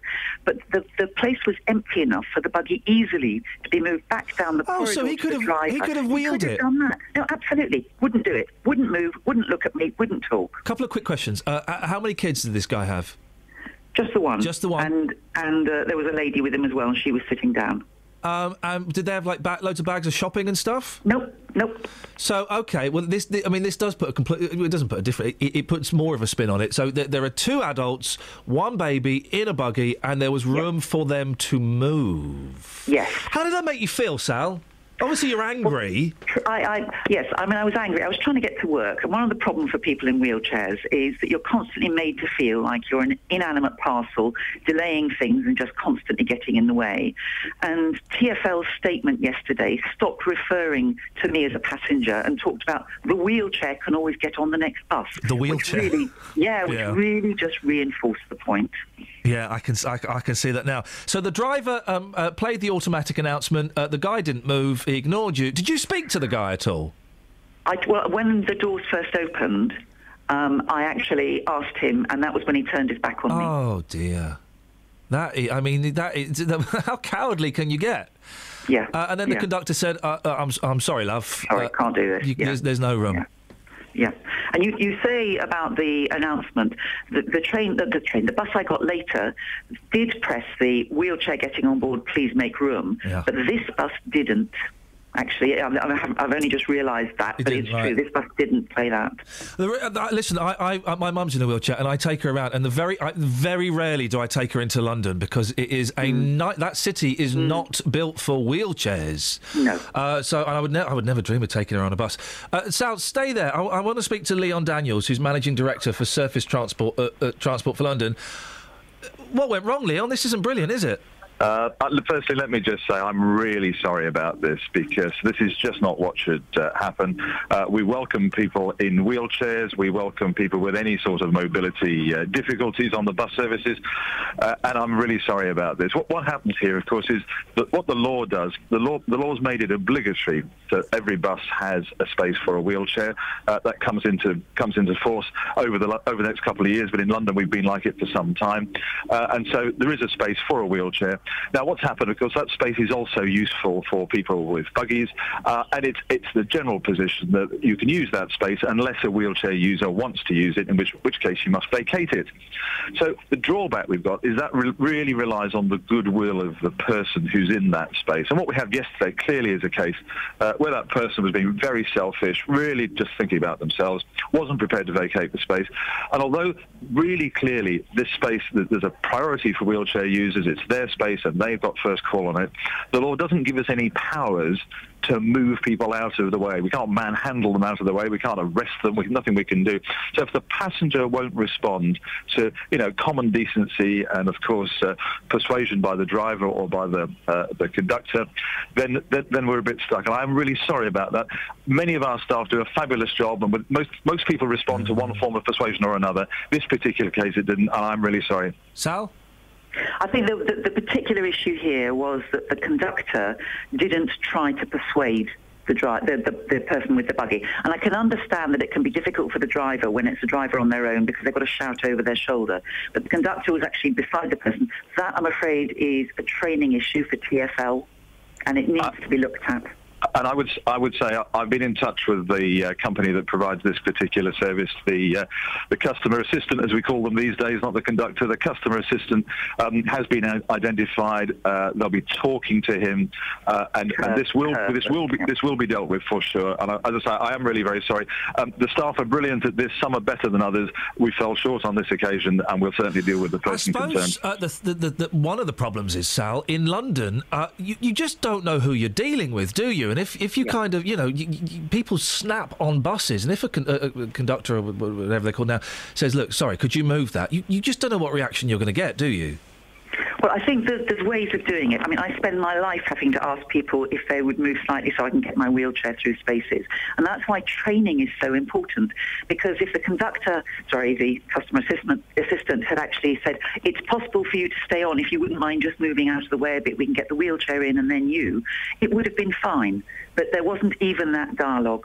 And certainly, nothing in that tone of let's sort this out. Leon, is there any training to help your staff, know what to do in these situations? Absolutely so. It's a fundamental part of the training for all the drivers and indeed the customer assistants for the buses that have them. There's a significant amount of training, and dealing with people with any sort of mobility difficulties is right at the top of that training. All I can say on this particular occasion, the person clearly didn't do the job properly. The training is good enough enough for us to carry hundreds of wheelchair users every day quite successfully. And this problem only occurs very, very rarely. As I said, some people are better at it than others, and frankly, if they're not able to do the job properly, we'll have to have a strong word with them to make sure they do. That's why they're there, of course, is to provide assistance to the customers, and it's a fundamental part of their job to make sure that if there is a bit of a competition for that space, to make sure that the person who needs that space, the wheelchair user, gets in, and the other person is accommodated nicely, and everybody can get on their journey. So there is training, and we'll certainly be making sure that this particular person, this particular customer assistant, undergoes some more training to make sure they do a better job next time. Sal, last word to you. That's good news. It needs to be consistent across the service. Yeah, but it sounds like they're listening, doesn't it? It does. Let's hope it works. I really appreciate you tweeting this and you coming on this morning, Baroness Sal Brinton. Thank you very much. And Leon Daniels, Managing Director for Surface Transport at Transport for London.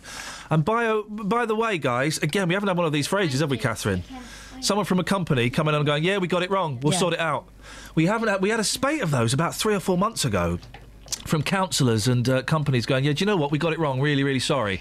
And it completely it left foots me because I got nothing I can do. No. And he was great. No. Came on, hands up, we made a mistake, we're going to sort it out. This is what we're going to do. This is the thing. And that's what people want to hear. They want to hear that the person who was partly responsible is going to be spoken to, and that things hopefully will improve in the future. Completely different from the sort of defensive PR we've seen recently, where people just don't come on and then want to keep ringing us up and telling us where we've, missed bits out. Just come on, let's have a conversation. If you sound like a human being, you will always kind of take the wind out of sails. And also, the people that come on and say, yeah, I'll come on, but I don't want to speak to the person involved. Yeah. Well, Leon, brilliant. Thank you. Leon Daniels, Managing Director for Surface Transport at Transport. Surface Transport, that's buses, yeah? And what was it? Customer liaison officers? That's customer assistant. That's conductors, yeah? Yeah. Love it. Travel news for beds, cards and bugs. BBC Three Counties Radio. It's busy on the M25 anti-clockwise because the lane's closed between junction 26 for Waltham Abbey and 25 for Enfield. It's also looking slow between junction 18 for the A404 at Chorleywood and 16 for the M40. In Great Gadsden on Leighton Buzzard Road, that's been blocked in both directions by an accident between Ledgemore Lane and Nettledon Road just before the toll bridge, and that's causing delays on the southbound Pedley Hill. High Wycombe on London Road, that's looking busy in both directions, and into High Wycombe on the A404 Amersham Hill, that's looking very slow too on the speed sensors. Samantha Bruff, BBC Three Counties Radio. I've got a really interesting email from Stan about sex education. I'll read it in a second. 08459 455 555. Let's get the news. Here's Simon. Across beds, hearts and bugs. This is BBC Three Counties Radio.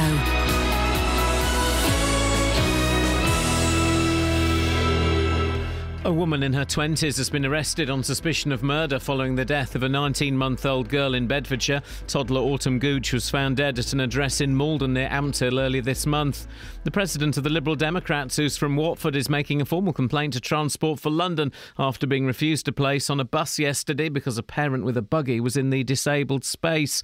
And the number of people known to have been killed by the earthquake in Nepal has risen to more than 5,000. The UK government is to give another £5 million to the relief effort. Three Counties Sports. BBC Three Counties Radio. Hull have moved 4 points clear of the Premier League relegation zone after a 1-0 win over Liverpool. It leaves Liverpool almost certain to miss out on Champions League qualification. Here's manager Brendan Rodgers. We'll keep fighting right to the end. As I said, I've got a very honest bunch of players who are giving their all. They've good energy tonight. They worked hard. But as I said, we just couldn't get a result, and now we just got to finish off the season as strong as we can. Tonight, Leicester, who are a point above the drop zone, host champions-elect Chelsea. MK Dons midfielder Carl Baker has been voted the club's Player of the Year. Baker received the award last night, with Dele Alli voted Players' Player of the Year. And Millwall and Wigan have been relegated from the Championship after victory for Rotherham last night. In non-league football, Bedfordshire side Barton Rovers are through to the Southern League Division 1 Central playoff final after winning 5-4 on penalties at Royston. It finished 0-0 after extra time. Barton will travel to Bedford Edworth in Monday's final after they won 2-1 at Aylesbury. Tonight, Boreham Wood travel to Haventon Waterlooville in the first leg of their Conference South playoff final. In Formula One, the boss of British Grand Prix venue Silverstone says the sport is not providing enough entertainment value for its fans. Ticket sales for this year's race are up over 25%, but managing director Patrick Allen says Lewis Hamilton winning every race is not necessarily a good thing. I think the fans would like to see closer racing. I think if it becomes in danger of Lewis winning every single weekend and it's a procession by 4 or 5 seconds, then I think their appetite might wane a little for that. And I think Lewis has even himself has said that he is wary of that eventuality. BBC Three Counties News and Sport. The next full bulletin is at 9. On FM, AM, online and digital radio. This is Iain Lee. On BBC Three Counties Radio. We'll get Dealey before 9 o'clock. I've got to say, Dealey's been on fire the last few weeks. I don't know something happened to him about 3 or 4 weeks ago. I don't know if he got bitten by a radioactive member of the public, or I don't know what happened. If someone, if someone was giving him the Polish perspective and they zapped him with special Polish power, I don't know. But he's been the last 3 or 4 weeks. He's been wonderful. He's upped his flipping game. Let's talk to Imogen first, then we'll do the email from Stan. Imogen's from Houghton Regis. Morning, Imogen. Morning, Ian. What have you got for us? You called in about this story. We're just talking to the Baroness. I don't think I've ever spoken to a Baroness. And in the middle of that conversation, I turned my microphone off and I said to Catherine, am I supposed to call her a Baroness? Because when you speak to a lord, you're supposed to call them a lord. And I was interviewing Lord Ashdown. Paddy Ashdown, and he came on and I went, all right, Paddy. And my producer was at the other place. My producer gave me the filthiest look. And I said, oh, is that all right to call you Paddy? He said, oh, yeah, of course it is.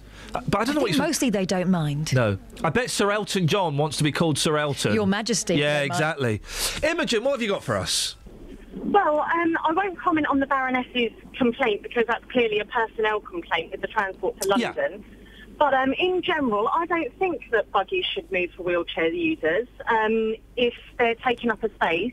I am a wheelchair user and I'm also a mum, and trying to get a kid out of a buggy and fold it up with all your shopping and try and get off a bus is a nightmare. Yeah. And also, the government provides people with limited mobility a benefit called the Higher Mobility Care Benefit. Right.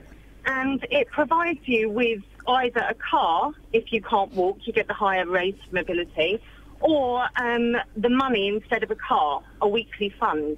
And that money is to be used for taxis or any way of getting around if you're having difficulty with that. So you're also kind of in favour of the segregation then of disabled people from able-bodied people? Not the segregation at all. I'd love to go on a London bus and use it, but in practicality, when I'm in a wheelchair, I take my car in. The government provides me with this car. No, Imogen, come on. Driving in central London is a nightmare. Who'd want to do that?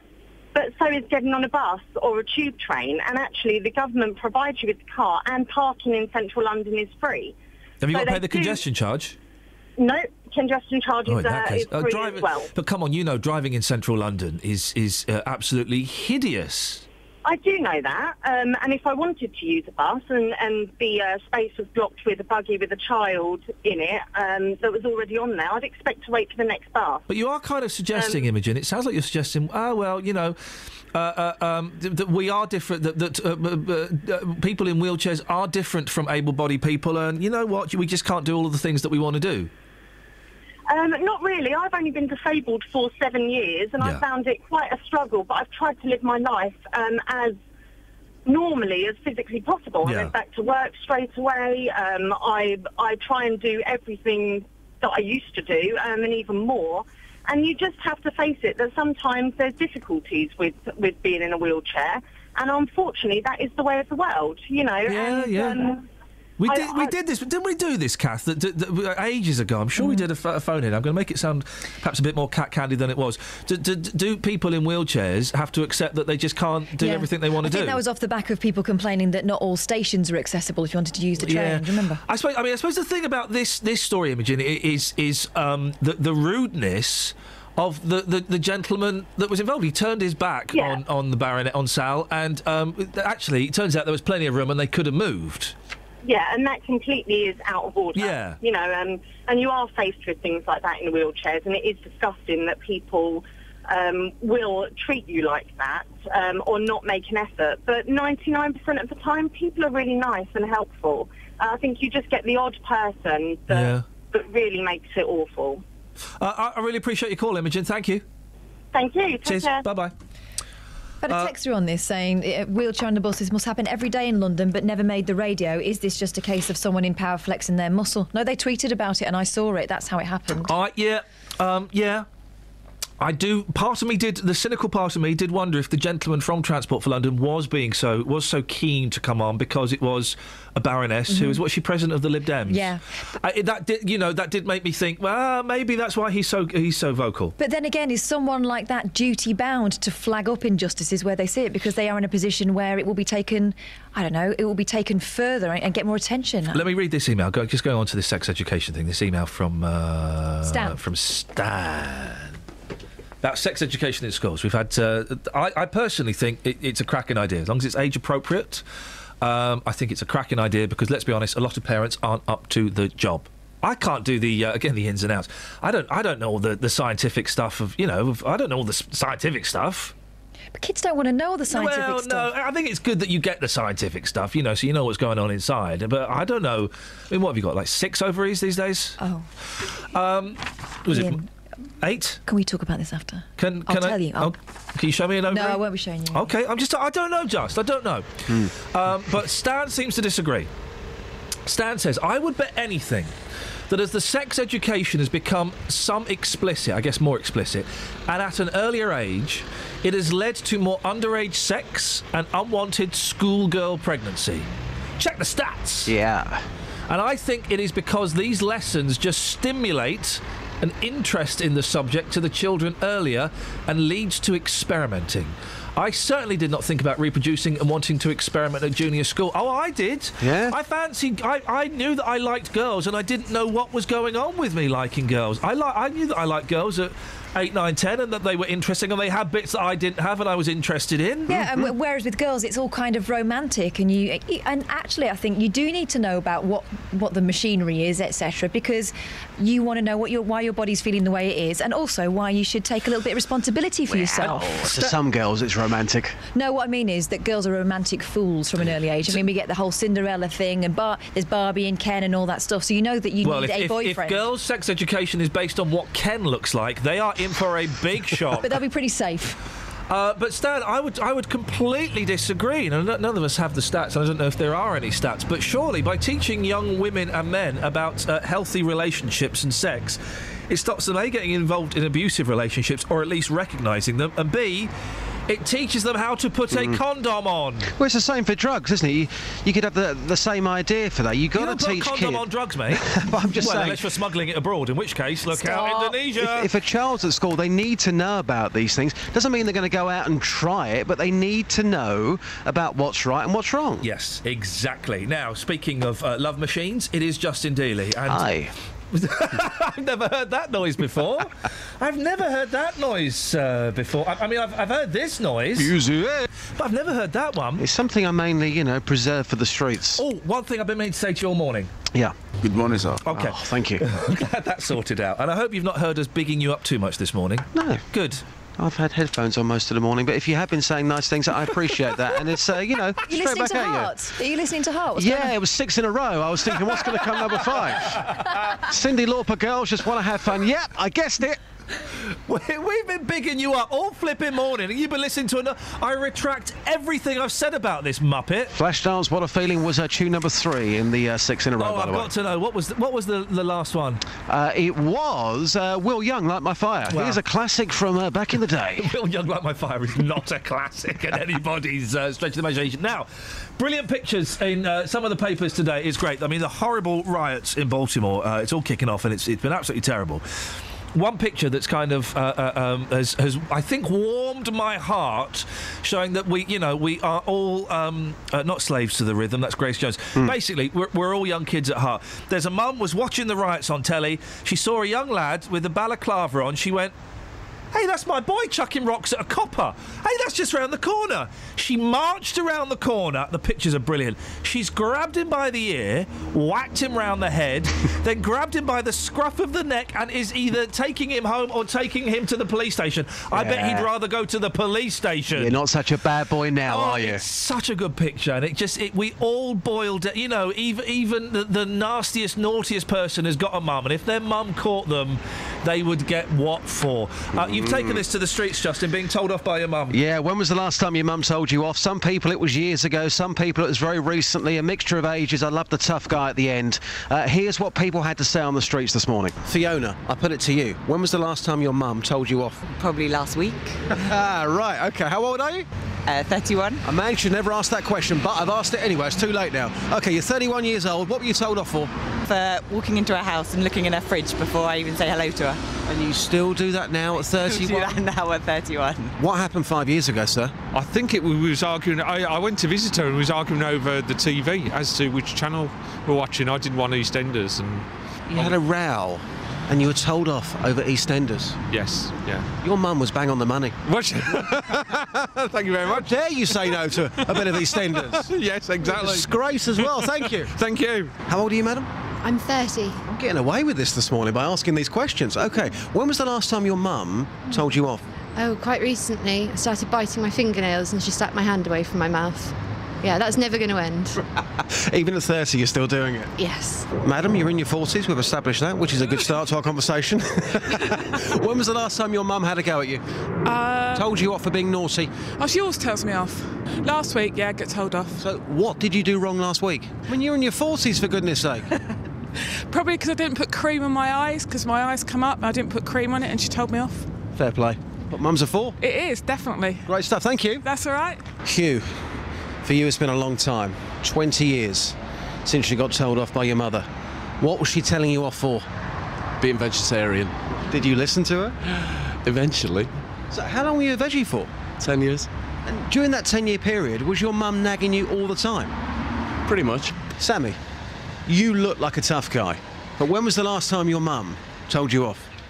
Yesterday, actually. What did you do wrong? Come on, open up. Messy room. Why can't you just tidy it up? Can't be bothered. I'm one of them lads, lazy lads. Yeah. Why can't you tidy? I can't be bothered. Oh man, tidying your room is such a. Isn't it funny when you're a teenager or a young man, you messy room. But when you get older, you want a really tidy house. When does that change happen? I don't know. Justin, excellent stuff. Get back to heart. I hope you enjoy the tunes, mate. Thank you, Geezer. Ta-ta. Travel news for beds, cards and bugs. BBC Three Counties Radio. In Great Gaddesden on Leighton Buzzard Road, that's been blocked in both directions now between Ledgemore Lane and Nettledon Road, and it's causing queues from Ringshall Road southbound and northbound from Picot's End Road. In Aston Clinton on the A41, that's looking really slow at the Woodland roundabout, and in Milton Keynes, standing ways busy into town around the Shenley roundabout and the Bleak Hall roundabouts. On the M25 anti-clockwise, there's a lane closed between junction 26 for Waltham Abbey and 25 for Enfield. No reports of any problems on the trains though. Samantha Bruff, BBC Three Counties Radio. Thank you very much. 8:46. It's Wednesday, the 29th of April. I'm Iain Lee. These are your headlines on BBC Three Counties Radio. A woman in her 20s has been arrested on suspicion of murdering a 19-month-old girl in Bedfordshire earlier this month. A disabled Hertfordshire peer has complained to Transport for London after being refused a place on a bus yesterday because a parent with a buggy was in the disabled space. And a father has questioned the way sex education is being taught to pupils at a primary school near Bedford. More of your calls coming up after we get the weather with Kate. Beds, hearts and bucks weather. BBC Three Counties Radio.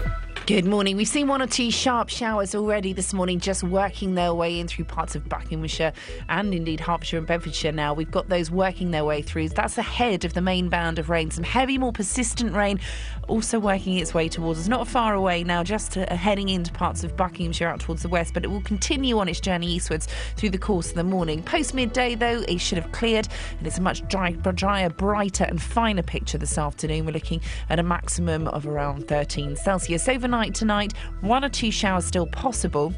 but it looks like it's mostly going to be dry and clear, which means it is going to be a chilly one again. The minimum temperature down to 2 or 3 Celsius in the countryside. Towns and cities a little milder, but it's also entirely possible we could get a little bit of ground frost by dawn tomorrow morning. A brighter day for Thursday, more sunny spells, but some slow-moving showers possible and perhaps a rumble or two of thunder. Maximum temperature for Thursday, 13 Celsius. That's your forecast. Thank you, Kate.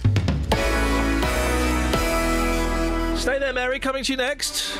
We all know that there's a general election looming. Prime Minister has informed the Queen of the David Cameron has informed the Queen of the dissolution of Parliament. Firing the formal starting gun on the general election campaign. But locally, it's not all about the national picture, as there's also a mayoral election taking place. Bedford's interesting. It's one of the few places in the country that actually elects its mayor. Tomorrow, I'll be live from Bedford Rugby Club to bring you an insight from the candidates. There isn't one simple answer. It has to be different actions. If you'd like to be part of the audience and have your questions answered, email 3cr@bbc.co.uk with your details. Would the candidates like to express their support for free car parking throughout the area? And you can listen to the whole debate right here from 3 tomorrow afternoon. Roberto Perroni on BBC Three Counties Radio.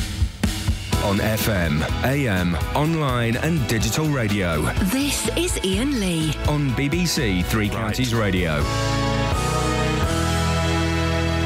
Mary, where are you going to? You're right, Mary? Yes, thank you. What have you got for us? Right, I asked my 13-year-old daughter if she'd ever seen a picture of an erect penis, and she... Good morning, guys. This is BBC Three Counties Radio, home of the hits. And she just laughed, and I said, well, do you know what it is? And she went, no. And I said, but you did sex education at primary school. And she sort of went, yeah, but we just giggled and the boys were stupid. Yeah. And that's giggling and being stupid is fine. That's kind of how we deal with these things, isn't it? But did none of it... I nearly said, did none of it go in? That's inappropriate. So I've got to be so careful. Did she learn anything from it? Well, I didn't have time to sort of talk to her more because she went off to school. But all she commented on was that she thought they were too immature and that you should do sex education when you go to senior school, year 7, year 8. What's year? That's what, 11 years old, 12 years old? Yeah, 12. I always struggle to work those out. Okay, Mary, can I ask a question? Mm-hmm. Do you know where babies come from? No. She's 13. Yeah. Is that the first time you've talked to her about sex? No. So have you had a chat with her? Have you spoken to her about what happens and boys and things? Well, we've talked about boys and boyfriends, but we haven't. No, I've not discussed the ins and outs of erect penises. No, not yet. The ins and outs of erect penises. The Justin Dealey story. She's not ready yet. At 13? No, I mean, she's not started what Legos start. Okay, but still, so, it's not all physical, though, is it? It's a lot of it is mental and emotional, and so she may not, have begun periods and things like that. She's going to hate you, by the way, for talking about this on the radio. I hope none of her mates are listening. But it's... have you not talked to her about, I don't know, condoms and things? No, not condoms. We've just talked about boys and relationships, kissing, holding hands. But she just says, Mum, I just like my horses, not interested in boys. Wow, okay. And and I'm sure she's telling the truth. I would imagine, not saying this about you, I would imagine that some girls of that age and some boys of that age would say that just to get mum off their back, so they don't have to have that embarrassing conversation. Well, she had a friend round at the weekend, and they were discussing boys in their class, and they said, "Oh no, there's no good boys in our class." And then her friend said, "Well, apart from Max." Yeah, Max sounds. That's not a real name. I'm just saying that. Okay, good, thank you. And I went, "Oh, so you fancy Max then?" And the little girl went, "Yeah, he's all right." And my daughter just was going, Nah. Yeah. When could I go to the stables, Mum? Is it? And I'm just listen. I'm having this. My boys are 5 and 3, and I'm kind of, I'm working my way through this as any parent does. Most of us do the best that we can. Is it not better to bring up the conversations of erections and condoms and things like that before they need them, before they get to that stage where they're going to be prominent in their lives? Do you know what I mean? So to be forewarned is to be forearmed, or something. Is that the saying? Is that the saying, Kath? Have I got that right? Forearmed is forewarned. That's it. Yes. So they know the stuff before it becomes an actual part of their lives. Yeah, but nobody knows when that time is going to happen, do they? Well, you get 13-year-old girls that are pregnant already. Yeah, exactly. Yeah. My daughter likes horses. She Yeah. doesn't like. So when do you have that conversation? I mean, I don't know. There's no answer to it, is there? I've addressed boyfriends and things, but not actual physical things yet, because I don't think she's ready. You told her about... again, if I'm asking too much, let me know, but this is just a parent talking to a parent here, and I don't know the answers. Have you spoken about, private bits of your body and bits that other people aren't meant to touch unless, you're in love and stuff like that? You've done all that? We've done all that, yeah. I think every parent does that for their own... I don't think they do, Mary. That's the worry. I don't think they do. That's the worry. I mean, I don't know if you heard a caller we had earlier on. I don't know if Everjoy had kids, but I suspect that if she did, and if I've got this wrong, Everjoy, let me know. The conversation about private bits of your body, I don't know if that does get mentioned in every household. Well, it's a shame if it doesn't. Yeah. Because that's how you protect your children, isn't it? Isn't it? Good luck, Mary. It sounds like we're all doing the best that we can bringing up kids, and boy oh boy, isn't it hard work and tricky, but also the best job in the world. Yes. Thank you, Mary. I appreciate your honesty this morning. Thank you very much indeed. I don't know. No one thought I was having a go at that. I don't know. Last night with my boys, I was playing Scale Electric. Yeah, I know.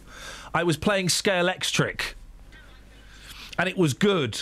And we weren't having conversations about this. I don't know. Caroline's on the line. Morning, Caroline. Good morning. What would you like to say? When I was growing up, sex was a taboo subject. It was never spoken about. So I decided when I was going to have kids, it would be an open subject. Yeah. I have 3 boys.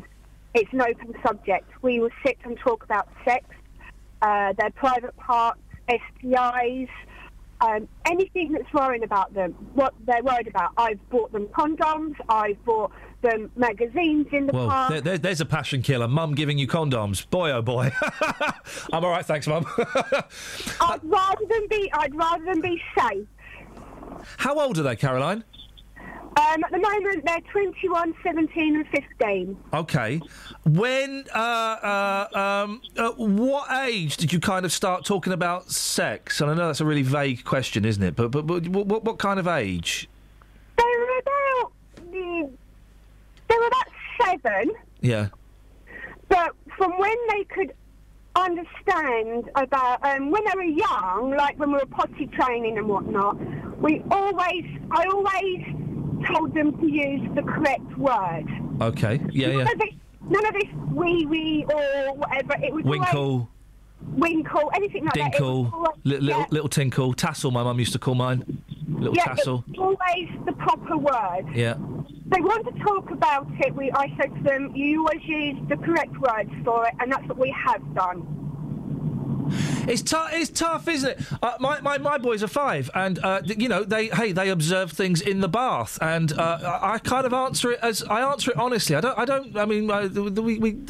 We talk honestly about it. I don't make stuff up and lie, but I talk in the way that a 5-year-old could understand. He's worked out that touching bits of his body changes its shape and feels good, and he's curious about it. So you kind of tell them what's going on in a way that a 5-year-old can understand.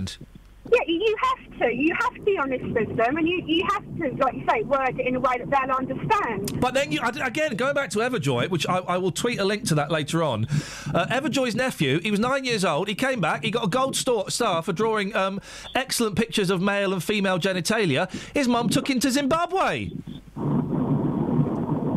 Good. What? No, not as a treat to keep him out of sex education. Oh, right. I don't know. No, it wasn't a reward. Hey, you've drawn a brilliant vagina. We're going to go to Zimbabwe. It wasn't that. It was, oh, my God, you've drawn that. I'm taking you out of this school and indeed out of this country. No. You didn't take your boys to Zimbabwe, you took them to the chemists, which is far more so. Caroline, listen, I've got to move on, but thank you. What good... It's one of those shows again where we've had lots of new calls, and they've all been... I was going to say good. No, they've all been... they've all contributed something to the show. That was good, Dad. I don't know. The previous caller, 13-year-olds, have you spoken about condoms? In my head, it kind of feels appropriate to do it then or have done it by then. But had the talk, you mean? Yeah, exactly. You know, it feels like it. I don't know. Oh gosh, I mean, I'd rather they heard it from me than from their mates. But then you got Caroline, Mum bringing condoms back. I wonder if she'd have been the same if she had daughters. Well, maybe she would. It's in some, you know, it's equally as... I was going to say it's more important. No, it's equally as important. You know, it's equally as important. Look at us. Hey, listen, kids, you've got 20 seconds. When I was growing up, condoms was a dirty word. It's only because when AIDS kind of kicked in, 82, 83, that suddenly condoms lost their cachet as a dirty word in the playground, you know, and that we can say it kind of freely. I think we've said one or two words this morning that perhaps we can't say quite so freely, but you'll understand it's a frank and adult discussion. Travel news for beds, cards and bugs. BBC Three Counties Radio. In Great Gadsden on Leighton Buzzard Road has been blocked in both directions between Ledgemore Lane and Nettledon Road because of an accident. It's causing queues northbound from the turning for Pickett's End Road and southbound from the Great Gaddiston turning at Dagnall. On Aston Clinton on the A41, that's looking slow around the Woodland roundabout, and in Milton Keynes on the A421 Standing Way, it's slow between the Shenley roundabout and Bleak Hall roundabout. On the motorways, the M25 has a lane blocked clockwise between junction 24 for Potters Bar and 25 for Enfield. It's also looking slow on the A1M southbound from junction 8 for Hitchin to 7 for Stevenage, and on the trains there are possible delays of half an hour to Birmingham New Street because of a broken down train. Samantha Bruff, BBC Three Counties Radio. Thank you, Sammy. Excellent stuff. Hey, listen, some great calls this morning. Thank you very much. Don't complain if you've heard rude words, for goodness sakes. Justin, brilliant. Kelly, thank you. Catherine, we really need to have a chat. Till tomorrow at 6 from us. Ta-ta. Local and vocal across beds, hearts and bucks. This is BBC Three Counties Radio. Thank you, Ian. Good morning. Welcome to the JVS show. I'm Jonathan Vernon-Smith. It's Wednesday. It's 9 o'clock. And on today's big phone-in, do you have sympathy for the dad who wouldn't move his buggy for Baroness Brinton's wheelchair? The president of the Liberal Democrats, Watford's Baroness Sal Brinton, was told she couldn't get on a bus yesterday as a parent with a buggy was in the disabled space. Baroness Brinton, a wheelchair user, was made to wait for the next bus. The bus companies say their drivers are advised to give wheelchair users priority when their space is occupied by an able-bodied passenger. However, the law states no passenger can be given priority over another on bus routes, whether they're in a wheelchair or not. Well, this morning I want to hear your reaction to this local story. Do you have sympathy for the dad who wouldn't move his buggy for Baroness Brinton's wheelchair? Pick up the phone, come on and share your thoughts on this on 08459 455 555. This is the JVS show on BBC Three Counties Radio. I'll take your call in just a second, but first let's get the latest BBC News. It's 1 minute past 9. Here's Simon Oxley. The headlines: woman arrested on suspicion of murdering Bedfordshire toddler, Hertfordshire peer in row over bus spaces for wheelchair users, and court hears how Hatfield father killed his young daughter. BBC Three Counties Radio. A woman in her 20s has been arrested on suspicion of murder following the death of a 19-month-old girl in Bedfordshire. Toddler Autumn Gooch was found dead at an address in Malden near Ampthill earlier this month. More from Lee Agnew. Detectives are investigating what's been termed the unexplained death of Autumn Gooch, who died on Saturday the 11th of April. Beds police say the post-mortem, which took place on Wednesday the 15th, was inconclusive and investigations are ongoing. A serious case review by the Central Bedfordshire Safeguarding Children Board is also underway. A disabled Hertfordshire peer has complained to Transport for London after being refused a place on a bus yesterday because a parent with a buggy was in the disabled space. Baroness Sal Brinton from Watford, the president of the Liberal Democrats, who uses a wheelchair, was asked to wait for the next bus. There's a big blue sign that says